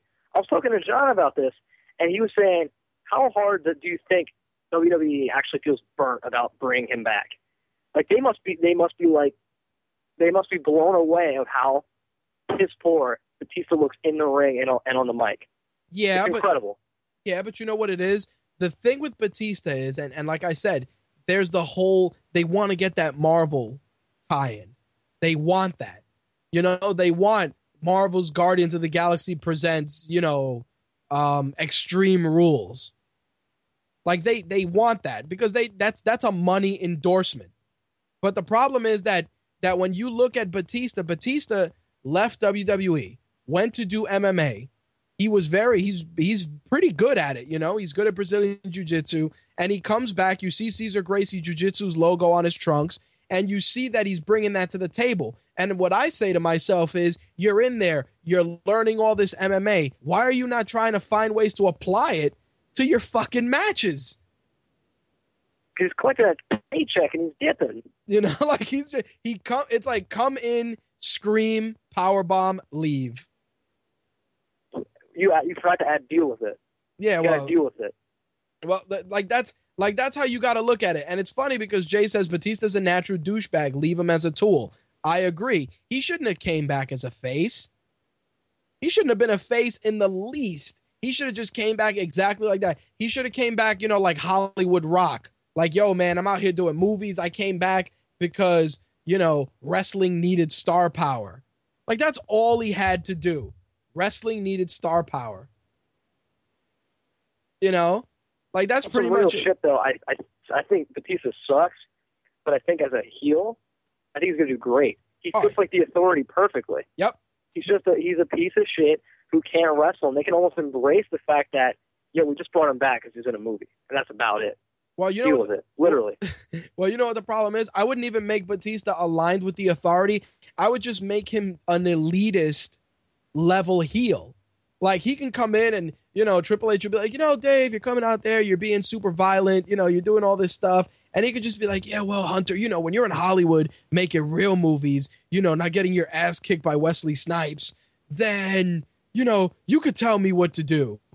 Like, shit like that would work. Like, imagine that. Like, Triple H comes in, he's like, man, you really shouldn't be powerbombing people through tables. And, he could turn around and be like, yeah, well, you shouldn't get your ass kicked by Wesley Snipes. How many movies have you done? Oh, yeah, that's right. One real movie. And then he could just clown him about doing like The Chaperone.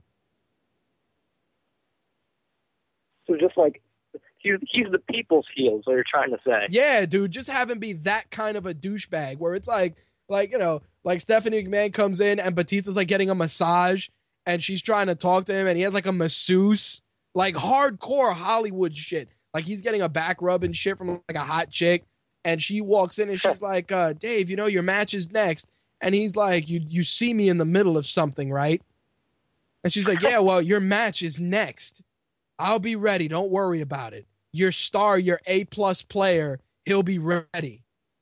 And, you know, shit like that. And that would work because then it's a heel that you can kind of connect with because you're like, wow, that's really douchey, but it's funny. Like shit like that. Or, you know, he should come out and he should be like, you know, I'm not going to come out until I get proper introductions. And they should have like all this ridiculous pyro when he comes out. Like not just the machine gun shit, but I mean like super Randy Orton raining pyro plus the machine gun shit. And he should just be like, this is how a star comes out. And just go that route. The crowd will be so fucking heated, but they'll be like, yo, what is this guy going to do next? Like he should legit just come out. Every week, just fuck with people. Like he needs to come out one week and get ready for a match. And, you know, it's like 10-minute build up. And then right when the match starts, he's just like, wait, who am I fighting? He just fucking leaves. Yep. And just walk out. They'll be like, doesn't even fight. They're like, Batista, you're facing Yoshitatsu next. And he should just be like, are you serious? He leaves. He should be like, leaves. Before the ring bell rings, everyone's seated. No, he leaves. I'm out. I'm not fighting this jobber. I'm fucking Drax, baby. Slick said he should use China's cannon. Remember when China had the pyro cannon? Were you watching wrestling? China had a cannon that would shoot like pyro. It was like a Gatling gun of pyro. Oh, I thought you were referring to a clip dick. No. I mean, that's a cannon itself. Yeah, that's a different type of cannon. That's a flesh cannon. But I'm talking about a pyro cannon. Dude, it was ridiculous. They should give Batista that. They should. He should just come out with a Vin Diesel impersonator and be like, yeah, you know, Vin came with me to walk out tonight. And they're like, but that's not Vin. And he's like, yeah, it is. Like every week it should be something different. Like, oh, you know, Michelle Rodriguez is coming by Raw later. And it should just be like some chick, like some impersonator. Like he should just be super high on himself, super Hollywood high.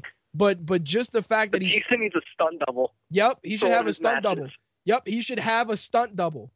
That's exactly it. He should be like, no, I'm not going to do it. Who am I fighting? Zack Ryder sent the stunt double out. And it's a dude that just looks nothing like Batista, and it's a stunt double. Brian Saxton. That's it. Dude, Byron Saxton. Dude, his stunt double will be Ryback. Just send Brown. That's it. Send Ryback out there. Ryback will be like, all right, Dave. And it's funny because they could be a tag team and call themselves the Big Guys. That's it. Batista and Ryback, the Big Guys. Yes. And Jay said, give him.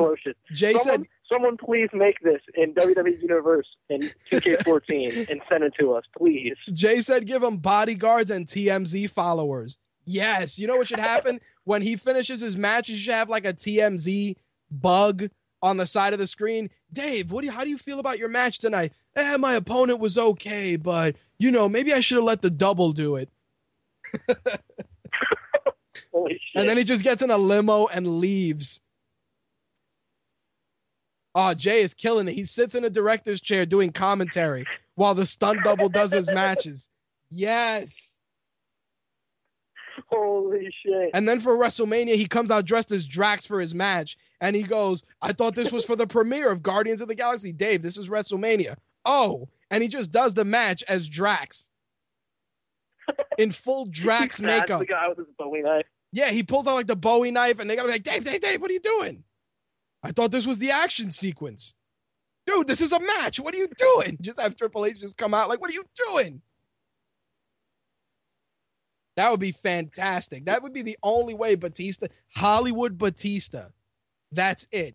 Like Jay said, director's chair, full TMZ, comes to a limo, comes to the arena in the limo. The limo drives out like JBL and shit. He gets out. They have fake photographers. Like when Melina and Eminem used to come out, fake photographers, they roll out the red carpet when he walks down to the ring and shit. Oh, fantastic. Wow. Dude, that would be ridiculous. Oh, hey, Batista, you got a match tonight. Who am I facing? Oh, you're going to face one of the Usos. I got a chemical peel in an hour. I'll fight, but I can't sweat too hard. I got a photo shoot later. Yep, I got a photo shoot later. I can't. I just did my makeup. Oh, it'd be fantastic. And every night, every Monday, he comes out with a different chick. Oh, yeah, she's going with me to the after party. Hey, Hunter, are you coming to the after party? Oh, yeah, that's right. Guys who got beat up by Wesley Snipes aren't allowed into the building. And he should just keep fucking with him, just doing shit like that. Or Randy Orton. Bring back Stacy Keibler today, then. Oh, yeah, there you go. Stacy Keibler should be his chick. Clean scraps. Hey, you know you're going to be facing Randy Orton at WrestleMania. Hey, wasn't he on that crappy movie that's on Netflix? Like, that should be it. Was that match cleared with my agent? Yes, Jay. Yes. Seriously, dude. Fucking, we could make Batista a serious problem. A serious problem. But anyway, minus that, Raw was pretty decent. I mean, the build-up for Mania was good. You know, I will say that the post-show and the pre-show from the WWE Network are nice. They're doing a really good job kind of expanding on it. It was nice to see Alex Riley, who I actually forgot what he looked like. By the way, Quark, you have full authority to use Hollywood Batista for a rebook. Excellent. Go to town, my friend, because I know you'll make it work. Oh man, I don't know if I could like put all this into writing, and I feel like Jay would need like a writing credit for that. Well, you guys can figure it out. But let's get into the wrestling news for this week. I got a survey earlier this week asking me if I would have a problem with WWE raising the price of the network to $11.99 a month. Just so we're aware. Oh, not a fan of that at all. I am. A whole whopping $2 extra. I'm assuming that's going. That, dude. That is a whole 2 tacos I could be getting a month extra at Taco Bell. Think about it. That's a whole 2 tacos that El Torito can eat. El Tostino roll. That dude subsists on Tostino's rolls and 40s with Hornswoggle. They have like college kid diets. But yeah, I got the survey. What's today? Today's Thursday. Monday. So, and it's funny because I saw it and I said, $12. And then I said to myself, I could probably swing $12 just because now they're getting into Netflix territory and the value is there. Still, even if you do, I mean, $12 is good. I mean, it's definitely. I dig it. I mean, I think one of the only problems is the whole commitment thing for WrestleMania for 6 months. I think that might be the problem with some people. Why they're like, "Oh, this is bullshit." Well, $12 a month is fine, but then when you look at it over time, it looks like a lot to people. Yeah, and that's where people are. I'm still not saying it's not a value, but yeah, and people were bitching about it. People are bitching about it, but again, pay-per-views are $60 a month. That's $720 a year for pay-per-views. If you spend a whopping $12 a month for 12 months, it's a whole $144. So it's like, it's $144. Whoop-de-fucking-do. You spend $144 on bullshit. You know? But half the time people aren't even watching and paying for these other pay-per-views. You know what I mean? It's like, oh, cool, I get payback. Yay. That's exactly right. It's like people are only going to care about SummerSlam, Mania, the Rumble for free next year. You know, all the good ones. Hell, who knows if we're even getting Mania again next year? You know what I mean? Oh, they could swerve everybody. They're like, oh yeah, by the way, next year, not so much. If you notice, it says every pay-per-view, including WrestleMania 30. Right. They don't say shit about next year because they say 12 pay-per-views. Plus WrestleMania 30. That's true. They don't say WrestleMania 31. That is a nice catch. Well, here's the crazy part. While WWE's thinking about raising the price of the network, TNA's worried about cutting costs with talent. As I've discussed before, AJ Styles, Hulk Hogan have left the company because they were told to take pay cuts. Now, the funny thing is that the company's actually asking talent to take less money once their contracts expire. Others who have time left on their contracts are being asked to restructure their contracts for less pay. One veteran wrestler said, before you know it, they'll be charging wrestlers to perform. Wow. Probably. Jay says the TNA network is going to be streamed on MySpace. At this point, I think Jay is TNA's only fan. I like TNA. They have a lot of good guys there, but the problem with Do you TNA, actually like TNA? Are you proud to admit you actually like TNA? I like aspects of TNA, and I'll tell you why.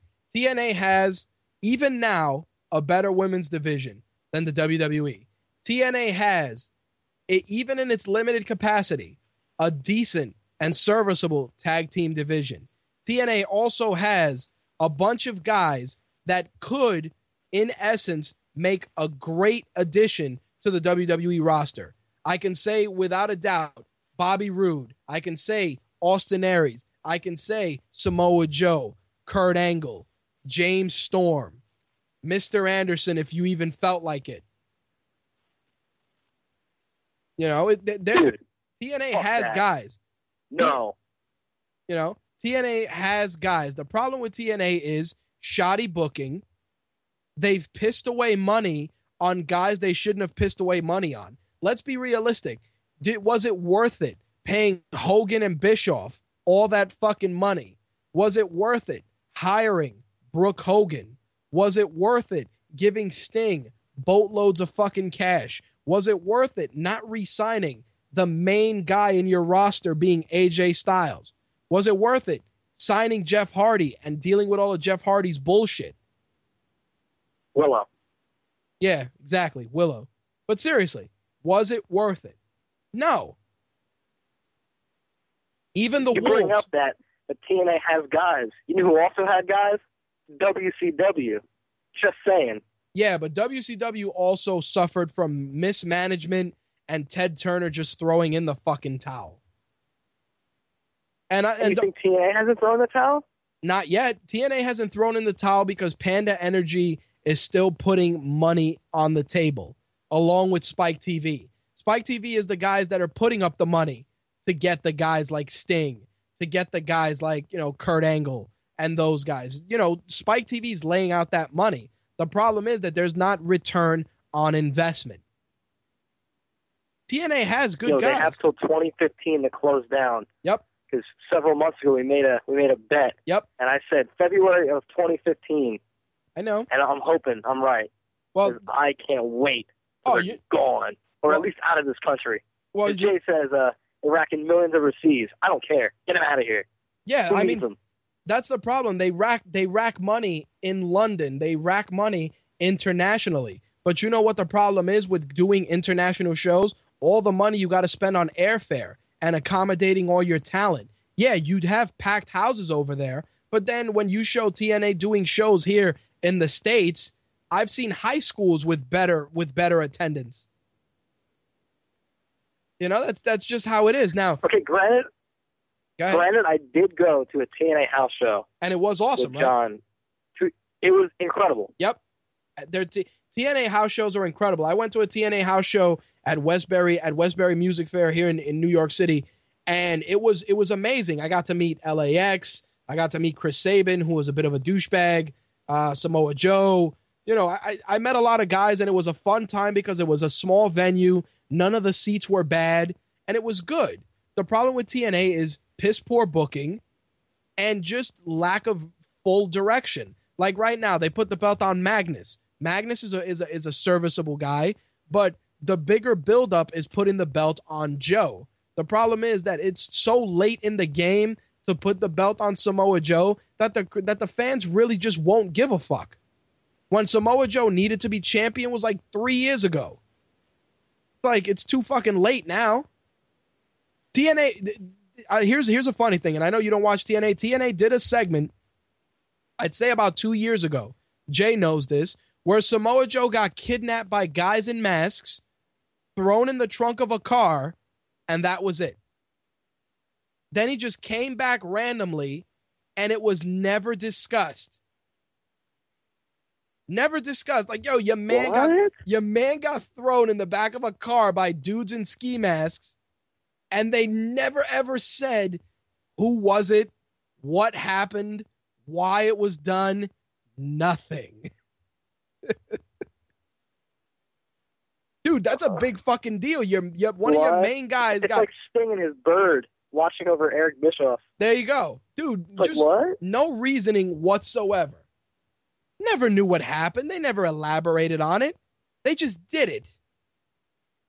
And here's the funny thing. Your boy from left NXT, went to TNA. He's Ethan Carter III now, and he's doing fairly well over there. So there's a couple of guys that are pretty good. Now, of course, they got locked down this weekend. Jay's going to be live blogging that. But one of the cool things that was announced is that the Great Muta will be competing at Lockdown against Bad Influence and Chris Sabin. Now, the Great Muta is a legend. If you've never seen Great Muta's matches, ladies and gents, fucking do your homework, because that's going to be sick. Plus, he's wrestling with guys that have wrestled in Japan with Bad Influence and Chris Sabin. That's going to be serious business. Now, of course, Kurt Angle taking on EC3. Team MVP is going to be MVP, the Wolves, and your boy Jeff Hardy. I'm sure you're excited for that. Taking on Bobby Roode, Austin Aries. He's my man. Austin Aries and the always serviceable Bromans. Again, TNA, they have potential there. They're just saddled with shit like that. Your guy getting kidnapped by dudes in ski masks, and we never know why. We're also saddled with a chick. Granted, Vince McMahon was blown up in a limo. So, I don't care if Chris Benoit killed a bunch of people. I need an explanation. Yeah, exactly. Well, Vince McMahon getting blown up in the limo was eliminated as soon as Chris Benoit decided to, use the old eliminate himself. Exactly. As soon as he decided to, hang out. Anyway,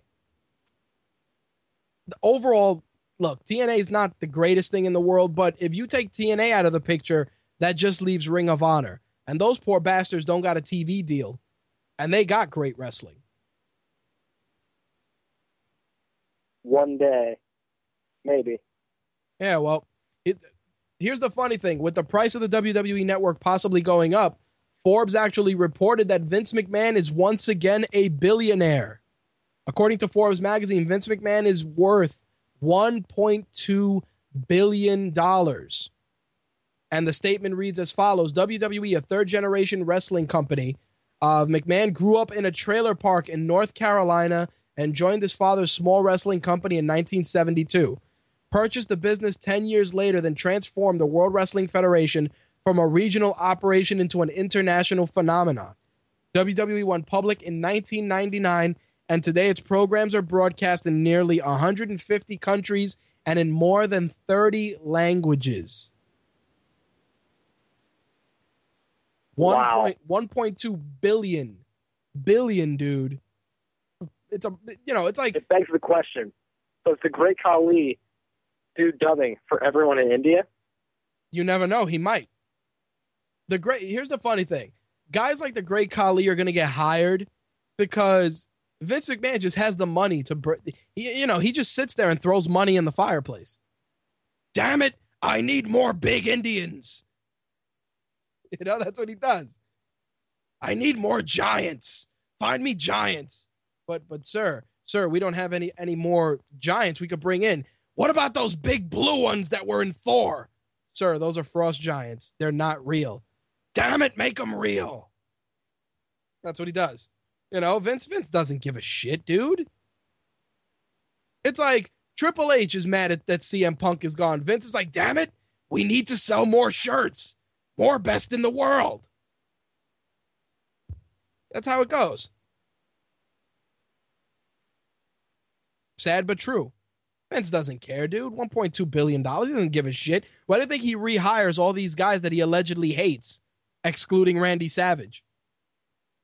Because he can. Excluding Abraham Washington. Well, that dude is MIA. Well, you want to know what's funny? I know that. Were you watching wrestling when Armando Alejandro Estrada was around? He managed Umaga. No, that guy runs a smoothie stand. So interesting. Yeah, but this is what happens. Dudes leave, and it's like Shane Douglas. I think he worked at Target. I know Justin Credible worked at the Olive Garden once.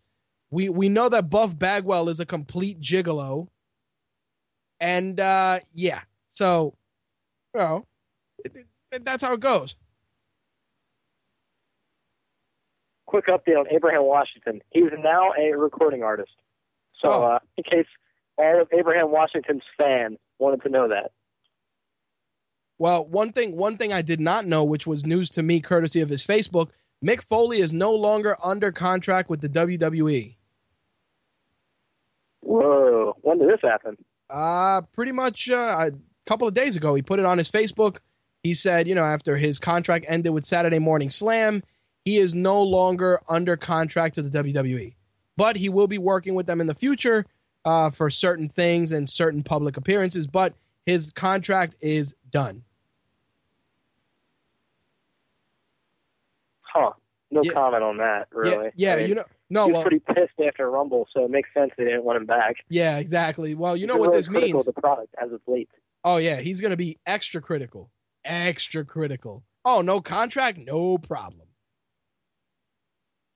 Yeah, well, he got dough. He don't got to worry about nothing. He don't got to worry about nothing, but another guy who's probably on his way out is probably going to be Rey Mysterio. His contract is up in a few months.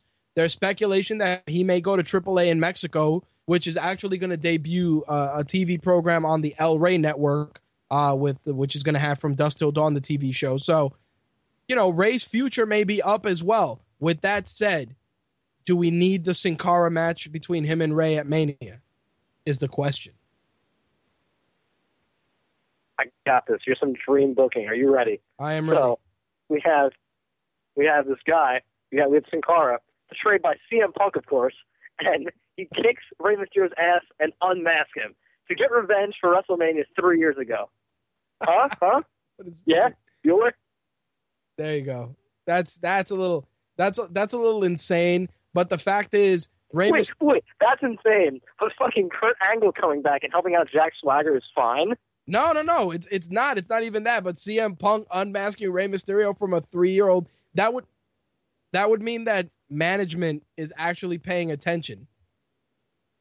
That would be the greatest shit ever. If it's just this guy, he looks like Sin Cara, but then he rips off like this skin suit, and you see the tattoos under there, rips his mask off, and it's fucking CM Punk, and he unmasks Rey Mysterio. That would be top 5 greatest WrestleMania moments of all time. Write it down. Patent that shit. So you heard it here first. So basically, you're saying that that the guy rips off his skin like one of the aliens from V, and it's CM Punk underneath. Is that what you're saying? it's like gel. Oh shit! Did you watch Mission Impossible this week? Is that why when Tom Cruise took off the face mask? Jesus Christ! You know what I mean now. He has that thing that Doc Brown has from Back to the Future Part 2, where he got that plastic surgery shit and he rips it off. Oh Jesus! Hey, I'll take it, dude. I will take it. NXT is going to be getting a renewed push, considering that everybody was so in love with NXT Arrival. It seems that there will be some NXT guys getting called up to the main roster, but they will be working on building NXT as the company's pure wrestling product. What do you think? It sounds to me it's like, hey, we're going to work you just as hard as the Raw guys, but pay you a quarter of it. Cool? And we're not going to ever promote you, so fuck you. That's why Vince McMahon is a billionaire. Just saying. Exactly. And his stocks are worth a shit ton now. Yep. I told you we should have bought him. We should have. You didn't listen. That's my own mistake. I will say to close things out, WWE signed more talent. They signed CZW World Champion Drake Younger. CZW, of course, gave us Dean Ambrose. Just so we know. He will be heading to WWE's Performance Center in early May. Younger was a participant in the tryout camp in December. Also, Ring of Honor's ACH will be getting a tryout alongside Kevin Steen and Roderick Strong. So, of course, WWE looking to grab as many independent guys as possible so that they can feed them to Triple H and Batista. Unless Batista's too famous for that. Yeah, he's too famous for that. Last but not least, TNA Knockout Brooke Tessmacher has changed their Instagram handle to her real name and put up an Instagram post saying that things happen for a reason. So Brooke may be leaving the company, considering she hasn't been on TV in like fucking 6 months, and she was pretty much Bubba's fuck trophy when she was on Impact. doesn't really matter. I'm sure she may get a WWE call-up. Maybe they'll send her to NXT too. She has a good look. She was on WWE before, so it's, yeah. Not a shocker. And I put her name in the chat. I put her name in the chat for those that want to use the almighty Google to see what the deal is. Anyway, last but not least, to close things out, of course, did you get the network? Not yet? No. Dude, are you on spring break? That should have been priority one. I got bills. You know what? You come home and see that $300 fucking bill just sitting there randomly. Hey, that's due. I see that. The struggle. I see that almost every Friday when I get a paycheck. It's like, what? It's like I have the money, but I open my wallet. It just disappears. It's just gone. It just evaporates. I understand. I feel your pain. All right. Well, thank you. Last thing to wrap things up, make sure to read Buried Spotlight on CM Punk, and I'm sure there will be a rebooked in the near future. Of course, follow Quark on Twitter at QuarkMTR, and make sure to comment on his articles because he really likes it. Anything else? Real quick, I just want to say I find it funny that I wrote a CM Punk article, and you didn't even have me on the show to talk about one bit. It's fucked up. Everything that you wrote in that article is legit.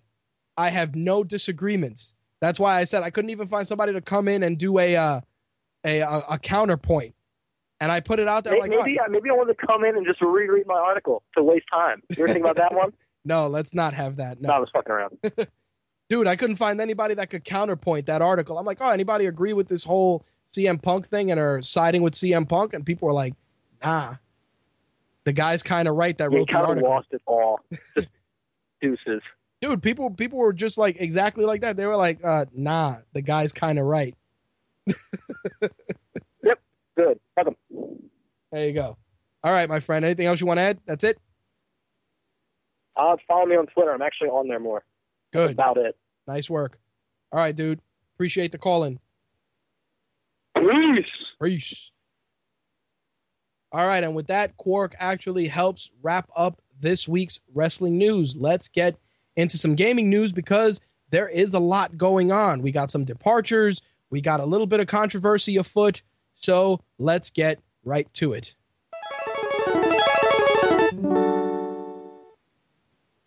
I needed another video game. I knew I needed one. Here you go.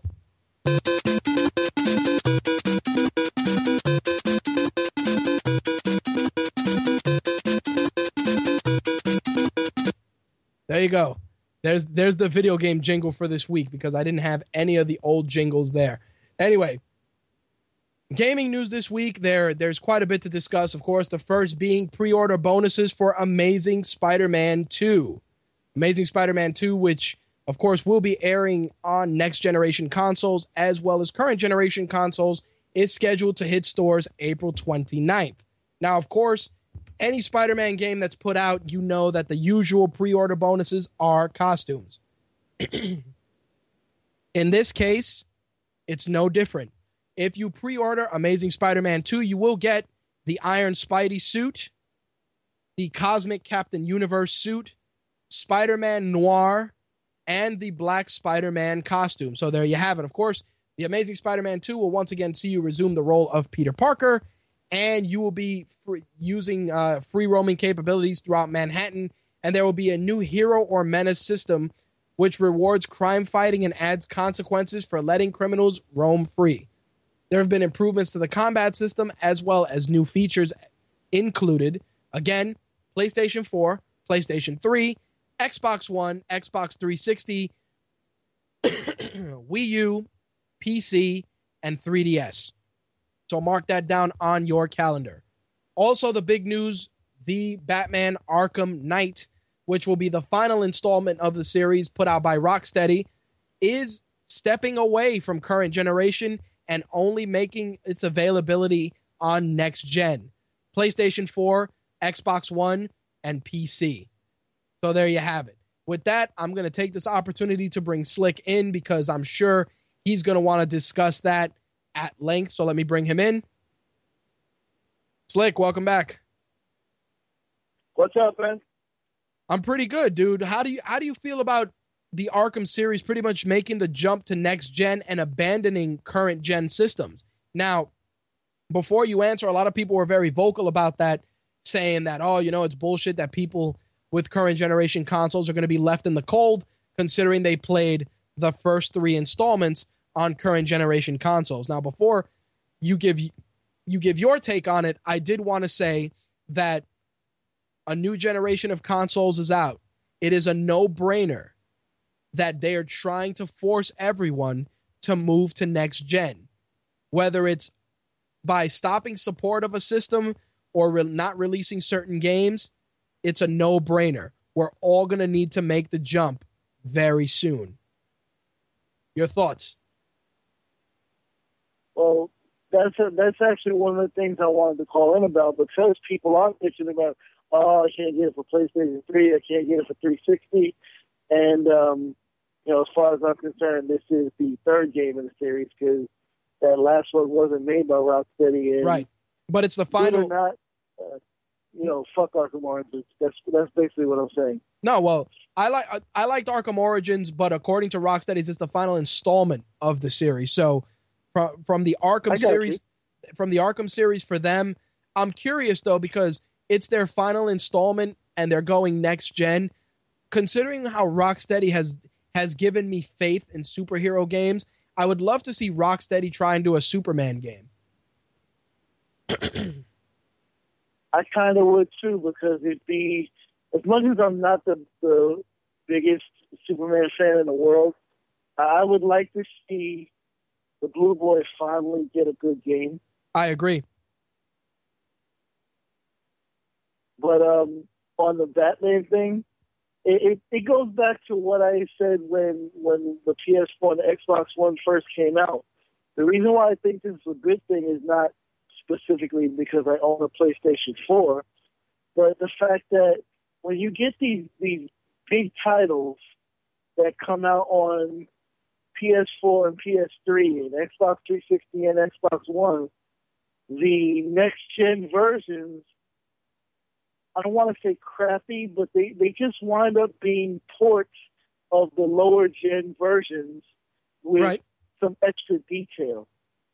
That's one way to look at it. Good. No. I'm agreeing. That's one way to look at it. I mean, at the end of the day, every game that's come out for next gen, excluding a few, have been exactly what you've said. They're ports. They're made prettier. That's it. There's no, this game is built from the ground up. It's all ported over and made prettier. And yes, some of the games do look nice, but there's no building from the ground up. Using the new architecture and the new hardware that's afforded, the Batman Arkham series is going to look ridiculous on next gen. And sure, the trailer was, for all intents and purposes, a regular trailer. But if gameplay is even remotely close to that, it's going to be a problem. Right, because, what is it? Officially the 7th. We're 4 days away, not the first game, but we're 4 days away from the big game for the Xbox One, Titanfall, which is coming out for the 360, but not till the end of the month. Right. And we're 2 weeks away from the first big game for the PS4, right, which is Infamous Second Son. Right. And I want to see both of these games in action. I kind of wish that Titanfall was really Xbox One exclusive, because it's coming out for everything that Microsoft does: PC, 360, and Xbox One. So that's kind of a bad example. I want to see like a pure Xbox One game come out. Right. But aside from being the obvious Infamous fan, I want to see Second Son, because I really want to see what a game specifically made for the PS4, aside from Killzone, of course, where, there's a real hardcore focus on, storytelling and presentation and stuff, I want to see what that looks like. And that's why I'm glad that the Batman game is coming out for PS4 and Xbox One exclusively. Because, yeah, I mean, if you want to play it, yeah, you actually do have to, as you would say, step your game up and get a new console. Is that easy? Necessarily, no. But, right. Hey, if you want to play it, you want to play it. Well, here's one thing. And, good. No, what I was going to say is that it's funny you bring up Titanfall because Hip Hop Gamer did an interview not too long ago, and he was discussing that Titanfall, while it looks good on the Xbox One, looks better on the PC. And in essence, Microsoft is competing against itself. And it's weird that he said that because a lot of people are saying that by you putting out these games on Xbox One and then dropping them on the PC, you're in essence showcasing the fact that PC hardware will be leaps and bounds ahead of consoles. Now, while that's very easy to say, I do have to look at it from the standpoint that consoles are pick up and play for everyone. PCs, if you're a PC gamer, it's one of those things where you're getting the most bang for your buck if you invest in good hardware. And yeah, that hardware is going to serve many purposes besides gaming, but what's going to end up happening is you're going to end up being a slave to constantly speccing out your system to get the best picture possible, the best appearance possible. Console gamers, they're wowed by the graphics they have. It's true. I've looked at some PC games and they are amazing, and the PC Titanfall is a problem. But to the casual gamer that's just, picking up games that are being blown away, top tier hardware is, it's there, but Val said it, it's a small percentage. Yeah, because honestly, if you need a new PC right now, and you need a new PC to type your papers for college, like let's say Quark's getting a new computer, that's one price. Right. If you need your new PC to run My Take Radio, that's another price. Yep. If you need your new PC to play Titanfall at full spec with all the bells and whistles, that's a price that's higher. That's higher than what Quark and Rich need combined. Yep. And it's funny because it's funny you bring that up. I'm actually speccing out a new system to run the show.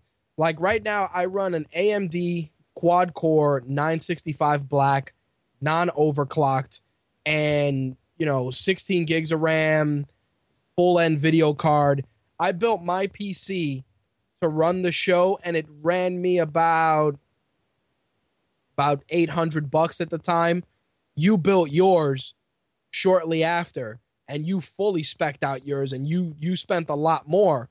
But again, when you're because I wanted it to last as long as possible. Exactly, and that's what it is. When you're pushing it, everybody's looking at things differently. Now, see, Strider says $800 isn't bad. It's not. The new PC that I'm building for the show now is actually probably going to be less than $800. One, because I'm repurposing some hardware. But two, even with the AMD 8-core processor that I'm going to use, which is an AMD 8350, it's only going to cost me $170. And if I use the Raptor motherboard that I want to go with, that's only another $170. So, it's negligible. And the video card I have now is, I believe, a 680 Ti. So I can repurpose that, and I can build a pretty solid system, probably under $800. Under. And again, it's going to be powerful enough to render video and do what it's going to do. Am I going to game on it? Probably not. But again, you're building it for what you're going to use it for. And even people that are using mid-tier computers for their games, they're going to build them, and it's going to serve more than one purpose. See, with consoles, it's very different because there are people they buy it and they get the value that they put into it. You spend $500 on a console and it plays Blu-rays, you play games, and you watch Netflix. There you go. It pays for itself, according to some people, Exactly, which goes back to my argument of buying an Xbox One over a PS4. It's like, me, personally, just me, wanted to play games. So spending that extra $100 for the Xbox One didn't make any sense. Nope. And will I get it eventually? Yes. When there's a game on it that I want to play, which right now there aren't any. Nope, it's true. I mean, even me, I haven't picked up either next-gen console. But again, this is what I was saying before. You buy the tools that you need to work. Like in my case, my focus is on building better hardware for the show. Better hardware for the show is going to supersede the games because the games will always be there. I will always get the games, whether it's going to be for review purposes, whether it's GameFly, whether it's borrowing them. They're always going to be there. With a PC, it's a little different because of the PC, you're getting more than one use out of it. Even somebody that's building a $3,000 gaming PC is going to do more than just game on it. You know what I mean? You have work applications, video rendering, photo rendering. Porn. Yeah, porn, high-def porn, whatever it is. It's funny that you look at it that way, but it's true. It's like there's a bigger outlet for a PC that goes beyond just what consoles are available. As much as they want people to say, yeah, my Xbox, I can watch movies on it. It can control my cable box. It's like, yeah, that's all well and good, but you can't do schoolwork on it. You know what I mean? You can't access Photoshop on it. You will always need hardware for that specific purpose. And it'll be hardware that'll let you play some games on it too. Yep. That's how I see it. But with regards to the Arkham Knight, he's going to be a brand new villain created by DC and Rocksteady, and you're also going to see all the usual suspects: Two-Face, Penguin, Harley Quinn, Hush, who is supposedly the villain behind the scenes, and the Scarecrow. Now, the cool thing is they're touting that you're able to drive the Batmobile for the first time. Gotham City is going to be bigger, and there's going to be a lot of stuff that you'll be able to do throughout the game. That's going to be obviously performance boost, and it's going to be combat boost. But here's a thing that I wanted to say will make this game better. And correct me if I'm wrong. I'm tired of playing these Batman games and Gotham City looking like a wasteland. They really need to take a cue from GTA and make Gotham City a living, breathing city. Like, you need to be able to do the missions, and you need to go from rooftop to rooftop, and you can hear like a purse snatching going on. And you jump down and you stop it. Or maybe you clear a gang out of a neighborhood, and then the next time you return to that neighborhood, people are moving in, and people are walking the streets at night safely. Because that's my... I have something to say on that, and Strider already kind of said it. I mean, the first game, you were literally on an island. You were in a prison, so right. It's going to look kind of shitty. Right. The second game, you were in a sectioned off area of Gotham City that, again, was a prison. You weren't actually in Gotham City. Right. You were in Arkham again.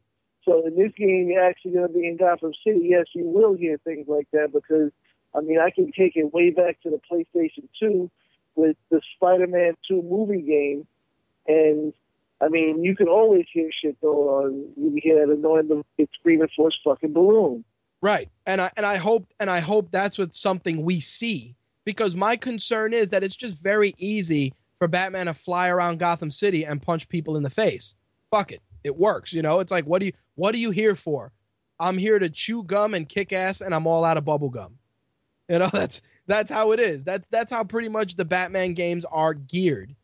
Anybody that says differently, come on. That's what it is. You go around, you beat people up, you fight supervillains, you go about your business. That's it. My concern is always that. If you're going to be... Go ahead. I was going to say, if you're going to be pushing that monster that is the Batmobile they showed in that trailer, there's going to be a much larger game area. It'll be something the size of probably what you play in the Los Santos area, at least the Los Santos area of GTA, because that's supposed to be a whole state. Gotham City's not a state. Right. That's all I want. I want to be able to see an expanded city. I really hope that they don't just rely on, you jumping from building to building and fighting your regular thugs and your jacked up dudes, and then you fight the boss for that area and you go about your business. I think that one of the things that makes the Batman universe so great is not only the fact that he has all these great toys and you have all these great fighting mechanics, but the fact that you're not utilizing the other aspects of his universe. You're not accessing, Robin or Nightwing you're only accessing them in multiplayer. And these are all valuable tools in Batman's arsenal. Hell, even in Arkham Origins, you saw Azrael involved. There was a little tease of that. I'm not saying to go all out and create this because they're not doing multiplayer, but you should allow an expansion of just playing as Batman, because it'll spruce things up a little bit, and it'll force you to be strategic. You're not going to play through a section of the game with Robin the same way you'd play with Batman because he's smaller, more nimble, and is more agile. The next game hopefully will expand on the last. I mean, you got to play as Catwoman in sections, and it was necessary to play as Catwoman to get to certain areas. So hopefully they will, have you play at least as Robin or Batgirl or something. And the question would be which Robin they choose. Right. And, stuff like that. So hopefully we'll get more information on that by E3 because, all they showed us was a trailer, and it's Rocksteady, so I feel confident enough that, I could actually go pre-order that game tomorrow and not worry about anything. And I just want to see the actual game in motion, which, again, I doubt we'll see anything like that until E3. No, we probably won't. I mean, the game drops in October. One guy on Twitter said, let's hope that these Batman games don't become Call of Duty where we get one every year. And I've realized that statement, while, yeah, we are getting Batman in October, it's like it's the final game of the series. Yeah, you could do more with Batman, but I'm sure that Rocksteady's going to take a break. They just wanted to come back and do it right. That's all it is. And I agree with that. No harm in that. And even if there is another Batman game in 2015, who's saying that Rocksteady will be making it? Right. I mean, you take another superhero character like Spider-Man, and I mean, while Beanox has done the last few of them, a couple of other companies have done the games in the past. That's correct. Activision has hired several different developers for Spider-Man. Yep, that's definitely true. Well, so we'll see what happens as time goes forward. Absolutely. Well, to switch gears a little bit, there was a very interesting article put out by IGN about Amy Hennig, who was the creative director and writer for the Uncharted series. She actually left Naughty Dog. She was writing and leading development for the upcoming PS4 sequel to Uncharted, and her final day was Monday. And a couple of sources are saying that she was forced out. So now she was forced out by Neil Druckmann and Bruce Straley, who handle The Last of Us. Now, that's very interesting for a couple of reasons. Obviously, number one, Uncharted may now be under their control. But what's interesting about it is that with Amy Hennig leaving, she was a person that did all the great writing and development for the Uncharted series, which is one of the reasons why those games were so well done. She was director and writer for Drake's Fortune, Uncharted 2 Among Thieves, and Drake's Deception. It's like to push somebody out the door who's been so instrumental in making people really like that game. It's weird to me. Not only that, but with The Last of Us, people kind of started falling in love with The Last of Us and forgetting that Uncharted is your Sony flagship title, Well, the bad thing about that is, I mean, it's kind of in the title. There's not going to be too much more done with The Last of Us. At least they've already said that if there is a sequel, it's not going to have Joel and Ellie. Right. If there are more stories in that universe, it's not going to feature Joel and Ellie. It's going to be brand new characters. So, like you said, it's not going to be a flagship title because there's no flagship character to get behind. There's no Drake. Right. And that's the thing too. It's like Uncharted, when Uncharted 3 Drake's Deception came out, it was the It was the climax of graphics. When you saw that game, you said, this is what every PlayStation 3 game should look like going forward. This was the measuring stick. But besides the fact that it was graphically one of the most beautiful games I'd seen, it also had a very endearing story. If it's one thing I've said, and I've said it about Assassin's Creed that drags you in, it's the story. Yeah, the graphics are good, but Uncharted stories were so well done. Well, they're going to have to really make sure they get somebody that lives up to that standard that she presented it. With a situation like that, I doubt we're ever going to know the full story of why she was pushed out. But, if it was on her, then, it is what it is. If it's on these two guys for pushing her out, I wish her the best of luck either way. But, again, it's something we're never going to know. So let's just hope that the game doesn't suffer for it. That's all we can hope for. Well, this next bit of news, I'm sure you're going to have a very strong opinion on. We all know that Watch Dogs was delayed last October, and we've actually got a release date of May 27th for PlayStation 3, PlayStation 4, Xbox 360, Xbox One, and PC. But conveniently, no Wii U release date was confirmed. Well, Ubisoft is one of those companies that is very vocal about shitting on the Wii U. Yep. And I think it's terrible what they did with that wasn't Ubisoft, but when the whole thing dropped with it was Ubisoft. I think that with the Assassin's Creed pass, they told them that they were not delivering the content. Right. With the season pass, and they credited them the $20 for it. Or was that Arkham Origins? Arkham Origins got the credit. Arkham Origins got the credit, and they were like, yeah, that DLC you ordered, yeah, you're not getting it. I just feel that a game like that, like Watch Dogs, had such a big, had such a big hype train behind it, and then gets delayed, and it's like, oh yeah, there's a release date for it.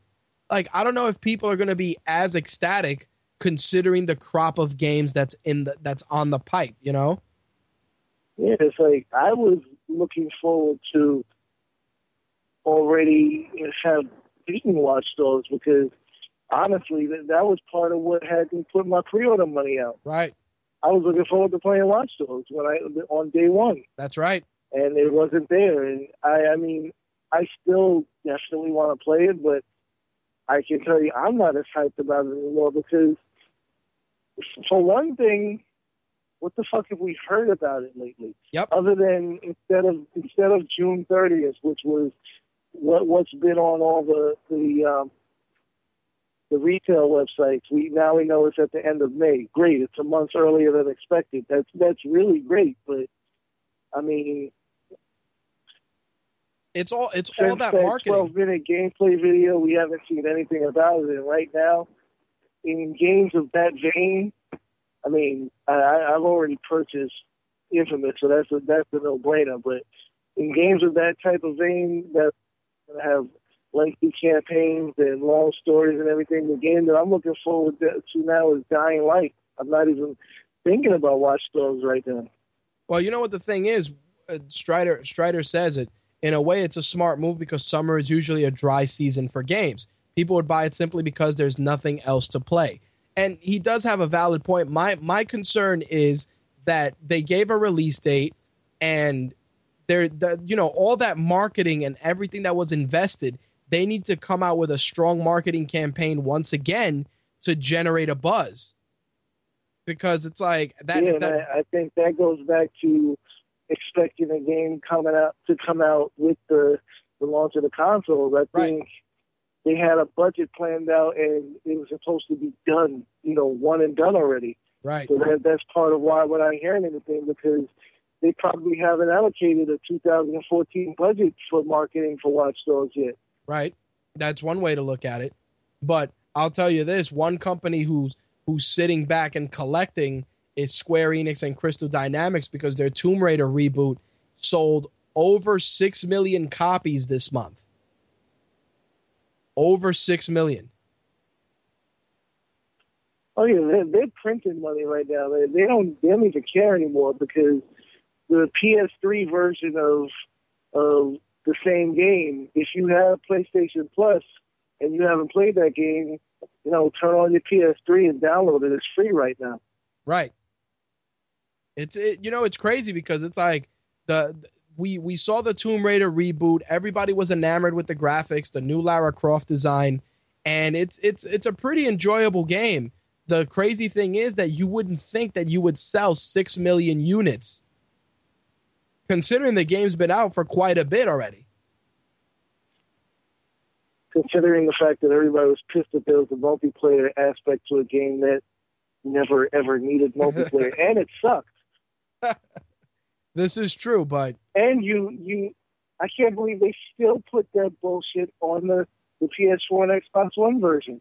Like, why didn't you leave that shit out?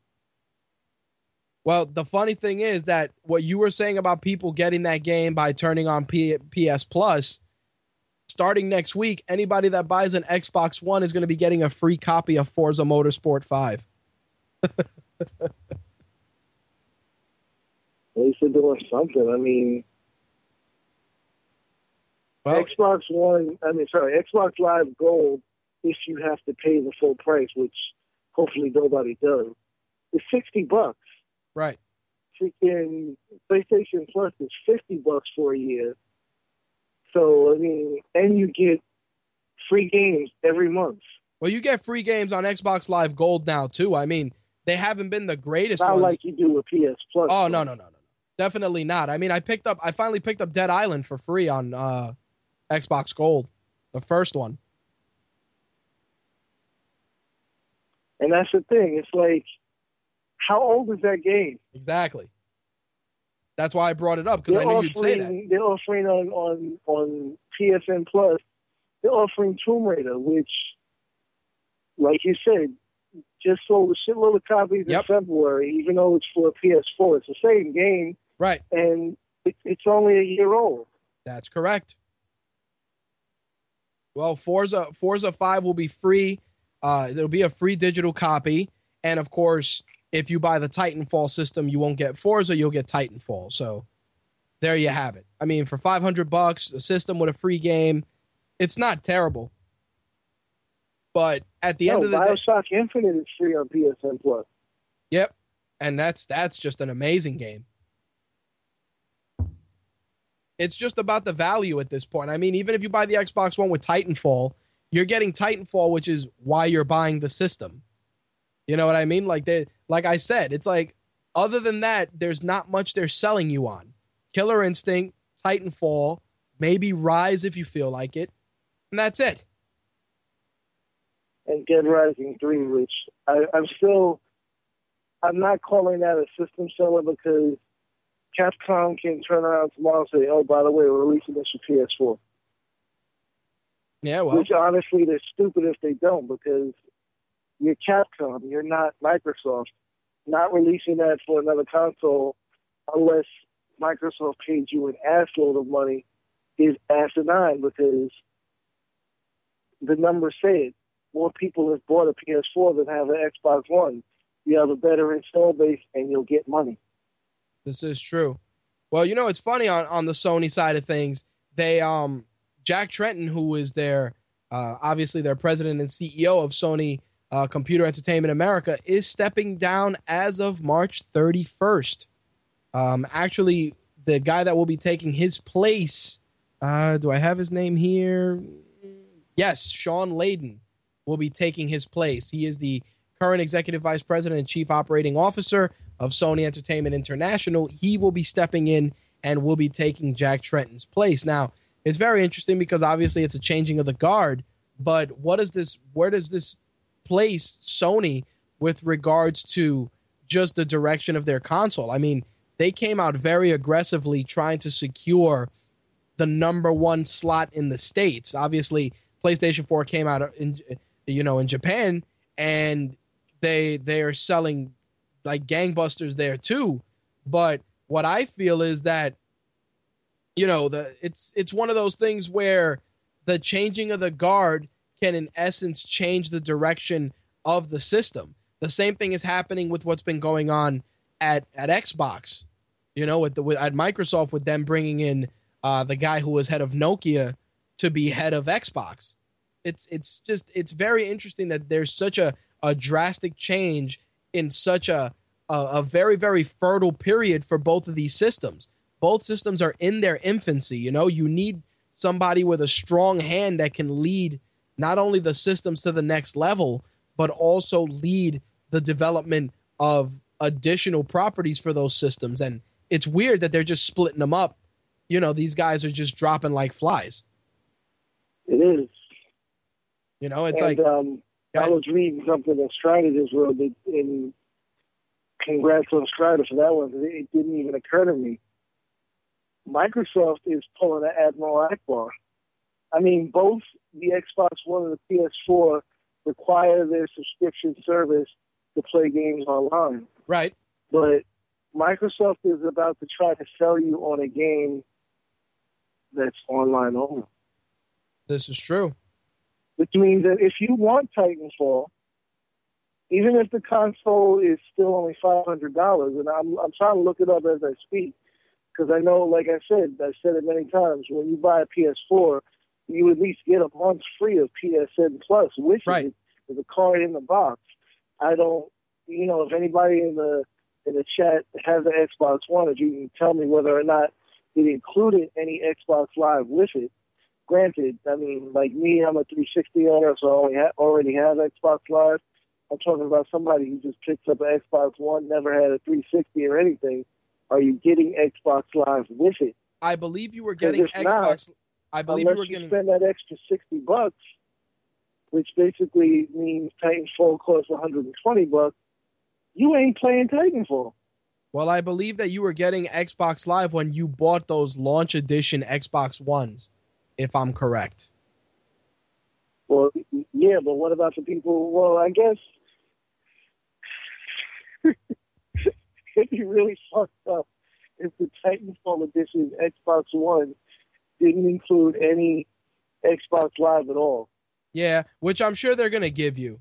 If I remember correctly, I think I talked about the bundle last week, and I think they give you, I don't know if it's 3 months or 6 months, but I think they're giving you something.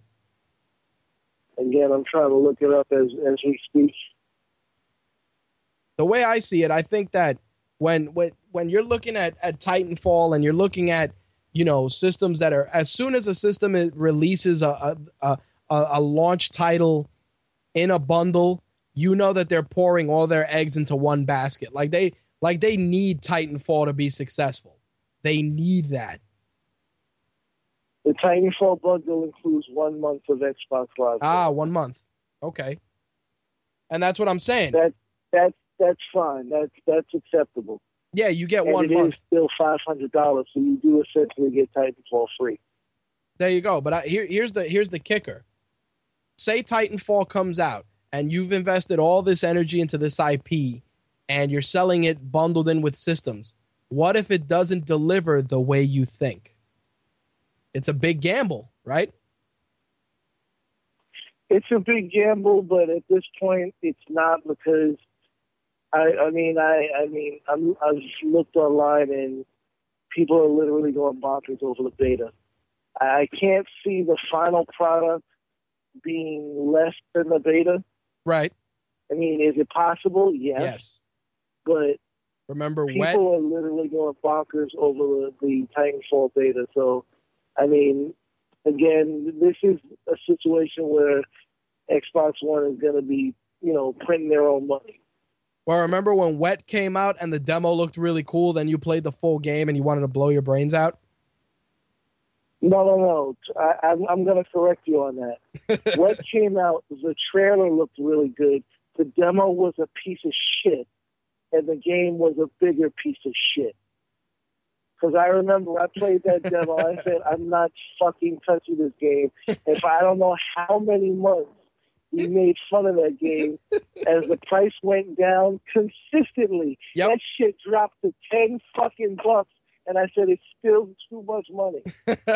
Dude, that was an experience. But remember the amount of press for that game. It was a blitz Because a lot of advertising. was voicing the chick. I mean, the chick was hot. They could have made a good game out of it. They just didn't fucking care. The developers didn't fucking care. That was the problem. They should have just made a video game version of Kill Bill at that point. They should have just made a fucking cartoon or just not made anything. They should have made Wet in the style they made Shank. Because Shank How bad is it that game looks... Shank looks effectively like, what is it? The Metal Slug series. Yep. And it shits all over Wet. Yep. Shank is an amazing game. The sequel was a little suspect, but it was good. But dude, Shank was awesome. Wet was all wet, and not in a good way. No, sir. All right, well, that actually wraps up the gaming news for this week. You have anything else you wanted to add? Two quick things. One on South Park, The Stick of Truth. Go ahead. A lot of people are complaining about the language. To those people, I want to say have a gigantic fucking... that... A big gulp will shut the fuck up, because if you come anywhere near something that says South Park and expect anything less, not foul and fucked up language and fucked up content, you're an idiot. Yep, I agree. This game is basically a video game version of the movie South Park Bigger, Longer, and Uncut. I agree. South Park, even when it's edited on Comedy Central, one of the first episodes back when the censors really were coming down hard on them, had Cartman call Kyle Broflovsky, the mother, a dirty Jew. Yep. And I'm sorry, but they literally said that. Yep. It was not edited. I remember that. And you have a problem with the language in The Stick of Truth. You are fucking morons. There you go. And the last thing is on, what's the name? The what do you call it? The update, the latest update for Grand Theft Auto 5. Right. Rockstar is really pissing fans off. Okay. And I'm not even going to talk about the content of the update, because the content itself is fine. Right. Stop releasing updates that fuck up the game. That update came out this past Tuesday. Right. Yesterday was Wednesday, March 6th. Right. For the majority of yesterday, I could not play Grand Theft Auto because it wouldn't load. And I'm not just talking about the online game. I tried loading the main story, the offline part. Right. The shit finally loaded up. My car looked like it got attacked by Mexicans because it had no tires. Oh, jeez. It started up and it moved, but it made no engine noise. And the mod shop, the one with for people that have played the game, the one where you can buy it and it's actually yours and everything inside is free, wouldn't open. Nothing would open. Sounds fun. Offline and online, the game was unplayable.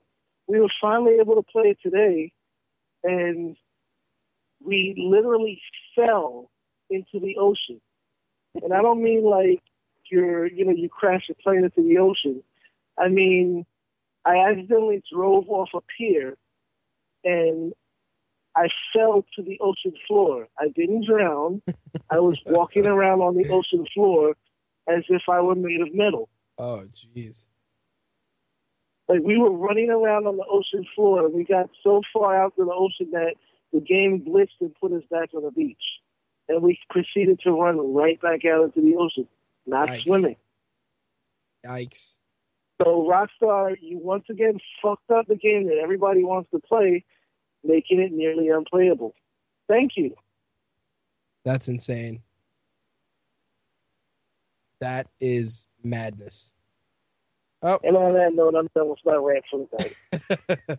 Well, there you have it, folks. There you go. If you are going to get the GTA update, please heed Slick's warning and play it at your own risk. Anything else? That's it? That's the thing. It's not like it's an option. If you turn on the game, you're going to get it. Oh. Unless you don't go online. Oh, there you go. Big problems. Anything else you wanted to add, or that's it? I'm good for the day. All right, brother. I appreciate your call. All right, man. I'll talk to you later. Peace. Peace. All right, ladies and gents, it is 1:46 in the morning, Eastern Standard Time. My Take Radio's Blog Talk Radio feed will go off air at 2 a.m. Eastern Standard Time, but you can continue watching and listening live by heading to mtrlive.com or gfqlive.tv. But it is time to talk about some entertainment news for this week, and there is definitely quite a bit going on. Let's get right to it, shall we?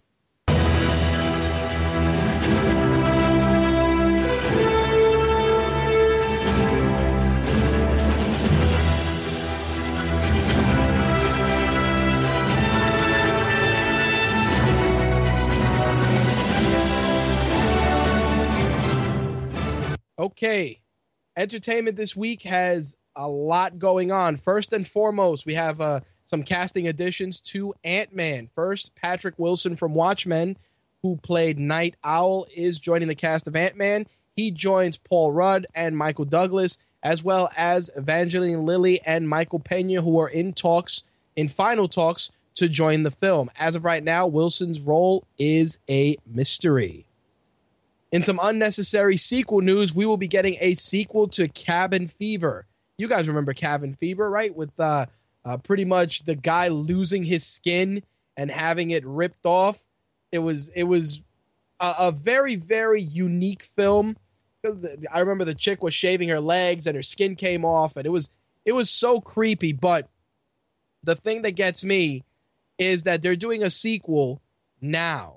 Now, this particular film is Cabin Fever Patient Zero, which will be releasing on video on demand and in theaters this summer. And it's going to follow similar premise with a group of friends enjoying a bachelor weekend on a yacht in the Caribbean. And as they run ashore to explore a remote island, they stumble upon an abandoned research facility where a massacre from a deadly virus is unleashed. Of course, they must find a way to survive before the flesh-eating disease consumes them all. Their answer, an uninfected survivor, Patient Zero. So there you go, ladies and gents. Cabin Fever is getting a sequel. In some James Bond news, it looks like the brand new James Bond film is going to start filming later on this year. Ralph Fiennes gave up the goods in an interview with MTV. Of course, Daniel Craig will be returning for his fourth appearance. Sam Mendes will be directing, and Ralph Fiennes will be playing M. As you already know, in Skyfall, he played Mallory, and he took over for Judi Dench. Of course, Naomi Harris was revealed as Moneypenny. It looks like shooting is going to start probably in October. There's a script that Ralph Fiennes stated he hasn't read yet, and the film is expected to hit theaters November 6th, 2015. Here's some unnecessary remakes that are the first of What the Fuck movie news for this week. We are getting a remake of Alfred Hitchcock's The Birds. I kid you not. A couple of years back, there was a rumor that they were going to remake The Birds with Naomi Watts attached to star, but she is no longer part of the remake. Of course, if you remember, the original Birds came out in 1963 and starred Tippi Hedren, and it was pretty much flying birds attacking and killing humans for no reason whatsoever. It's like, oh, look, here's this pelican pecking out your eyes just because he was bored. Back then, when you watched that film, you thought, oh, there's a pretty creepy premise. Watching it now, it's just something that you expect to see on the Sci-Fi Channel. I kid you not. Do we need a remake for The Birds? I don't think so. But we are going to get one. And add to that, we're going to be getting a possible new trilogy from the Wachowski siblings for The Matrix. I kid you not. Take this with a grain of salt right now, but Latino Review said in a column that they released recently that the Wachowskis are set to revisit the Matrix universe with Warner Brothers for a new trilogy. It looks like they are going to go with possibly a prequel, and it's going to cover the birth of the Matrix and also focus on previous ones that the architect mentioned in Matrix Revolutions. Of course, the franchise, super profitable for Warner Brothers, brought in $1.6 billion. The last two Matrix films were released in 2003. So, taking this into consideration, I pose to you guys in the chat, would you care about more Matrix movies? I've always felt that the first Matrix film stood by itself. It was a one and done. Don't get me wrong, I have a soft spot for the second and third films, but I always felt that the Matrix from start to finish was a standalone film. I kind of felt that 2 and 3 were forced and they wanted to expand on this whole big mythology, but I always felt that the Matrix was a one and done film. Now you want to talk about going back and talking about the origins of the Matrix and the previous ones. I'd see them, but it's just something I feel is unnecessary. And again, the last time the Matrix was in theaters is in 2003. That was 11 years ago. Mind you, they're looking to get a new set of series of films out to take on Avatar and Star Wars when they come out in 2017. Obviously, the Wachowskis would, there's no word if they would direct, but I'm sure that they would want to bring the Wachowski siblings back to be involved in their flagship franchise. Now, Strider puts up a great point. He said, we already saw the origins with the anime. It's very true, but clearly they want to dig deeper into the mythology, much like they did with the sequels, and look how that turned out. Just saying. We got to talk about Fantastic Four. It seems that Matthew Vaughn was interviewed recently and asked about the Fantastic Four reboot, and he said it is a total reboot. It has nothing to do with the other bloody films. Obviously, the casting continues to raise a lot of eyebrows. Miles Teller is Mr. Fantastic, Kate Mara is Sue Storm, and Michael B. Jordan is the Human Torch. Jamie Bell will be Ben Grimm, of course, the Thing, and the film is expected to open June 19th, 2015. Obviously, there's a lot of press and a lot of negative feedback about the casting, and I think it's definitely starting to ruffle the director's feathers a bit by him saying that it has nothing to do with the other bloody films. It is a total reboot. I feel that Fantastic Four, unless they do something totally out of the gate, it's a recipe for disaster. I kind of feel that will be the movie that will definitely be a dud for Marvel. I hope to be proven wrong, but all signs point to it being Shitsville. We shall see. On the box office front, Liam Neeson's Nonstop, a.k.a. Taken 3, a.k.a. every other role that Liam Neeson has played during the last 2 years, took the number one slot at the box office, earning $30 million. Son of God came in at number 2. The Lego Movie came in at number 3, bringing its total to $209.3 million. The Monuments Men was number 4. 3 Days to Kill was number 5. RoboCop was 6. Pompeii was number 7. Frozen was number 8. About Last Night was number 9. And Ride Along rounds things out in the top 10, with its total now standing at $127.2 million. In some Gotham casting news, Superhero Hype reports that 13-year-old David Mazouz from The Touch will be playing a young Bruce Wayne in Gotham. Cameron Bicondova will be playing Selina Kyle, who, of course, will grow up to be Catwoman. So you're going to get a 13-year-old actor for young Bruce Wayne and a teenage girl to play Selina Kyle. Of course, the character of Selina Kyle in this particular series will be a teen orphan who is suspicious and wholly unpredictable, as well as a skilled pickpocket and street thief. So there you have it. Ben McKenzie will be playing James Gordon. Donald Logue will be playing Harvey Bullock. Sabrina Guevara will be playing Captain Essen. Aaron Edwards will be playing Gordon's fiancée, Barbara Keene. Sean Pertwee will be playing Alfred Pennyworth. So the cast is being rounded out quite a bit. Robin Lord Taylor will be playing Oswald Cobblepot. Jada Pinkett Smith will be involved as Fish Mooney. And right now it looks like the pilot will be airing on Fox this fall. So there you have it. I think the Gotham series is going to surprise a lot of people that are going to jump in expecting it to be all Batman And this is not going to be an all Batman series. I cannot stress this enough. This is going to be a series following Commissioner Gordon. It's going to air on Fox, and it's going to be a separate entity. It's going to be something created brand new for Fox, and it's going to follow the Batman mythology from Jim Gordon's perspective. I tell you guys this so that when you turn it on this fall and you see that it's not all Batman and all Gotham City and it's more about Commissioner Gordon, you know that you were warned in advance. Just saying. So we've talked a little bit about the Terminator sequels, Terminator Genesis. Before I get into it, just a quick time check. It is 1:56 Eastern Standard Time. The Blog Talk Radio feed will go off at 2 a.m. Eastern Standard Time. You can continue listening on mtrlive.com and gfqlive.tv. Anyway, so Terminator Genesis, Arnold Schwarzenegger talked about it at length, and Movie Hole actually has a very, very interesting synopsis that may actually be how they will be doing Terminator Genesis. Anyway, first and foremost, production is scheduled to begin with a 2015 release date. Alan Taylor, who directed Thor: The Dark World, will be directing this film. Arnold Schwarzenegger will be involved. Emilia Clarke will be playing Sarah Connor. Jason Clarke will be playing John Connor, and Jai Courtney will be playing Kyle Reese.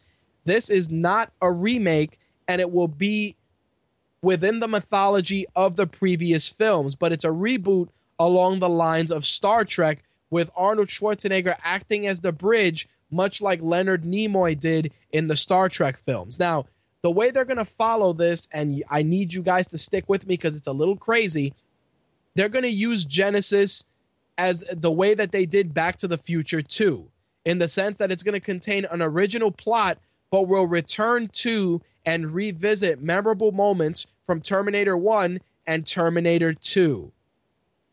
And they will also use the main story to introduce audiences to a new scenario and new characters that will be getting the torch passed to them for future installments, and will allow the series to be easily reset. In other words, you're going to see characters like the punks that Arnold Schwarzenegger saw when he arrived as the Terminator in the first film. You're also going to see Lance Henriksen's detective from the first film. You're going to see Sarah Connor's roommate from the first film. You're also going to see Kyle Reese jump in time and end up in the events of Terminator 2, seeing T-1000 kill John Connor's foster parents. So what they're going to do is they're going to, in essence... 90 seconds. There you go. The English woman said 90 seconds. The Blog Talk Radio feed will go off air. So get this. Let's kind of strip this down. We're going to go alternate timeline that's going to jump into existing Terminator films. So you're going to jump into parts from Terminator 1, parts from Terminator 2, but you're also going to have your own standalone plot. Holy shit. My brain hurts thinking about it. 60 seconds. 60 seconds, according to the English woman. Anyway, so there you have it. You're going to have a separate timeline that's going to coincide with the first two Terminator films. It's insane.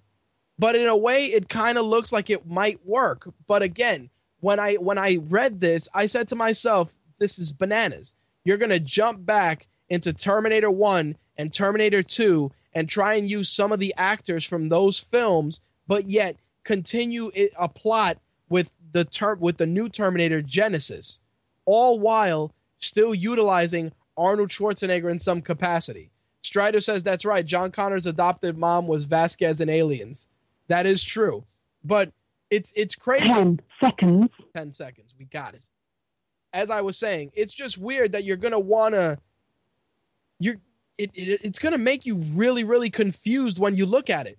Because you're like, so let me get this straight.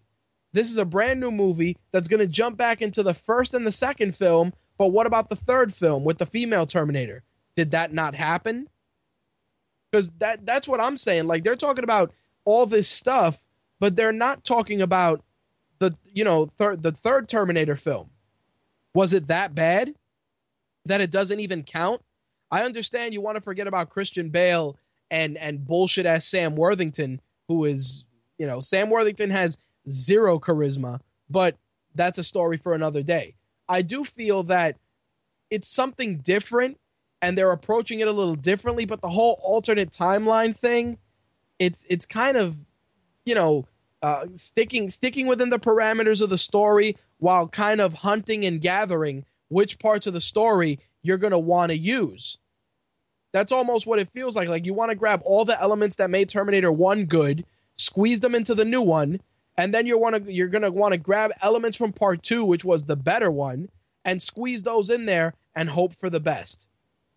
It's weird, but who knows? I mean, we got a little bit to go. I mean, it's scheduled for a 2015 release date, but my expectations right now are very, very, very, very limited.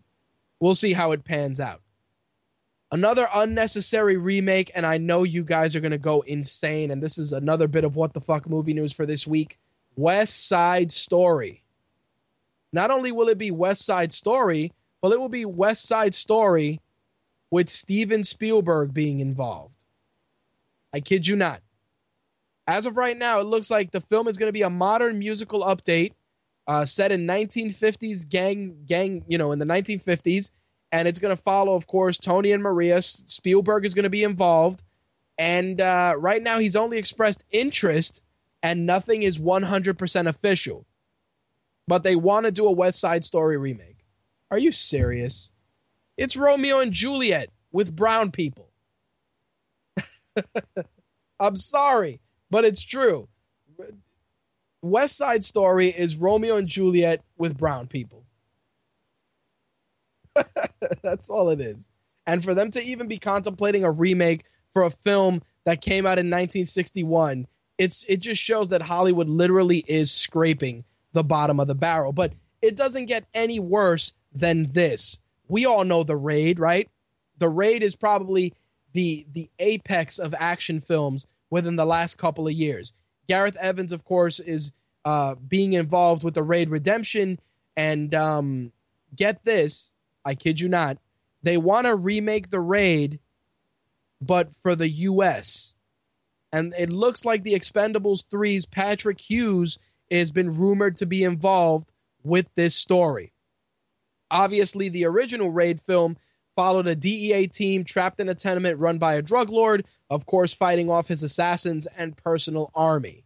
Now, they want to remake this for the U.S. Why would you do that? The Raid is a standalone, amazing action film. The Raid Redemption is the same thing. And if you want to get literal, the American version of The Raid was Dredd. Thank you, Val. I agree.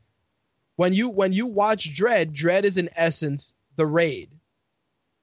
So the fact that you want to redo that movie for American audiences instead of just leaving it alone is of great concern, because The Raid is a standalone action masterpiece. If you love martial arts films, movies with excessive violence, you need to see The Raid. If you haven't seen it, you can probably pick it up on Amazon for less than $10. I kid you not. It's that good. MTV released their nominees for the 2014 MTV Movie Awards, which will be taking place April 13th. Get this. Some of the categories are pretty paint by numbers, and some of the movies that are nominated are expected. But I figured you guys would want to know either way. Movie of the Year, the nominees are 12 Years a Slave, American Hustle, The Hobbit, Desolation of Smaug, The Hunger Games, Catching Fire, and The Wolf of Wall Street. Best Female Performance nominees, Amy Adams for American Hustle, Jennifer Aniston for We're the Millers, Sandra Bullock for Gravity, Jennifer Lawrence, for The Hunger Games, Catching Fire, and Lupita Nyong'o for 12 Years a Slave. Best Male Performance nominees, they got Bradley Cooper, not shocked, Leonardo DiCaprio, who may actually win an award for once, Chiwetel Ejiofor for 12 Years a Slave, Josh Hutcherson for The Hunger Games, and Matthew McConaughey for Dallas Buyers Club. We all know the MTV Movie Awards are a shill and shouldn't be taken seriously, but they got a couple of decent nominations. Breakthrough Performance, Liam James for The Way, Way Back, Michael B. Jordan for Fruitvale Station, Will Poulter for We're the Millers, Margot Robbie for The Wolf of Wall Street, and Miles Teller for The Spectacular Now. Now, here's where we start getting into the more random awards. Best Kissed, of course, Jennifer Lawrence and Amy Adams for American Hustle, Joseph Gordon-Levitt and Scarlett Johansson and Don John, James Franco, Ashley Benson, and Vanessa Hudgens for Spring Breakers. Not shocked that's in there. Shailene Woodley and Miles Teller for The Spectacular Now. Emma Roberts, Jennifer Aniston, and Will Poulter for We're the Millers are your nominees for Best Kiss. Best Fight Sequence, Anchorman 2, The Legend Continues. Identity Thief, Jason Bateman and Melissa McCarthy. The Hobbit, Desolation of Smaug, Orlando Bloom and Evangeline Lilly versus the Orcs. Jennifer Lawrence and Josh Hutcherson and Sam Claflin versus the Mutant Monkeys for The Hunger Games. And Jonah Hill versus James Franco and Seth Rogen from This Is the End. Best Comedic Performance nominations, Kevin Hart for Ride Along, Jonah Hill for The Wolf on Wall Street, Johnny Knoxville for Jackass Presents Bad Grandpa, which I wouldn't be shocked if he wins that, Melissa McCarthy for The Heat, and Jason Sudeikis for We Are the Millers. Best Scared as Shit Performance. Now we're getting ridiculous. Rose Byrne for Insidious Chapter 2, Jessica Chastain for Mama, Vera Farmiga for The Conjuring, Ethan Hawke for The Purge, and Brad Pitt for World War Z. Now, listen to the nominations I just read.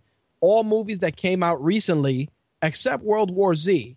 World War Z, I feel it has been out for the longest time, and it's being nominated for Best Scared as Shit Performance. I think they just wanted to fill in a movie that had some sort of a big name star attached to it. Who knows?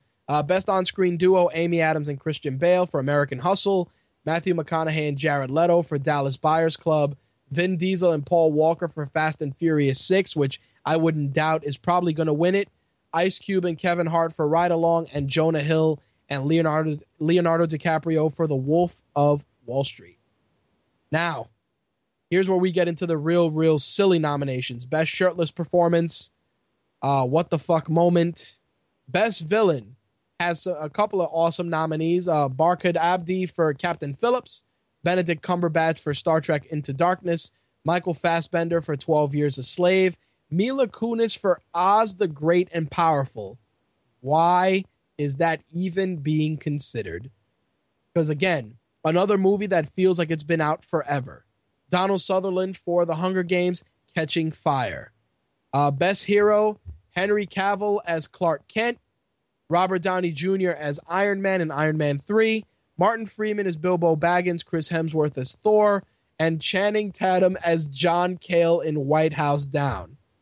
I kid you not. Terrible.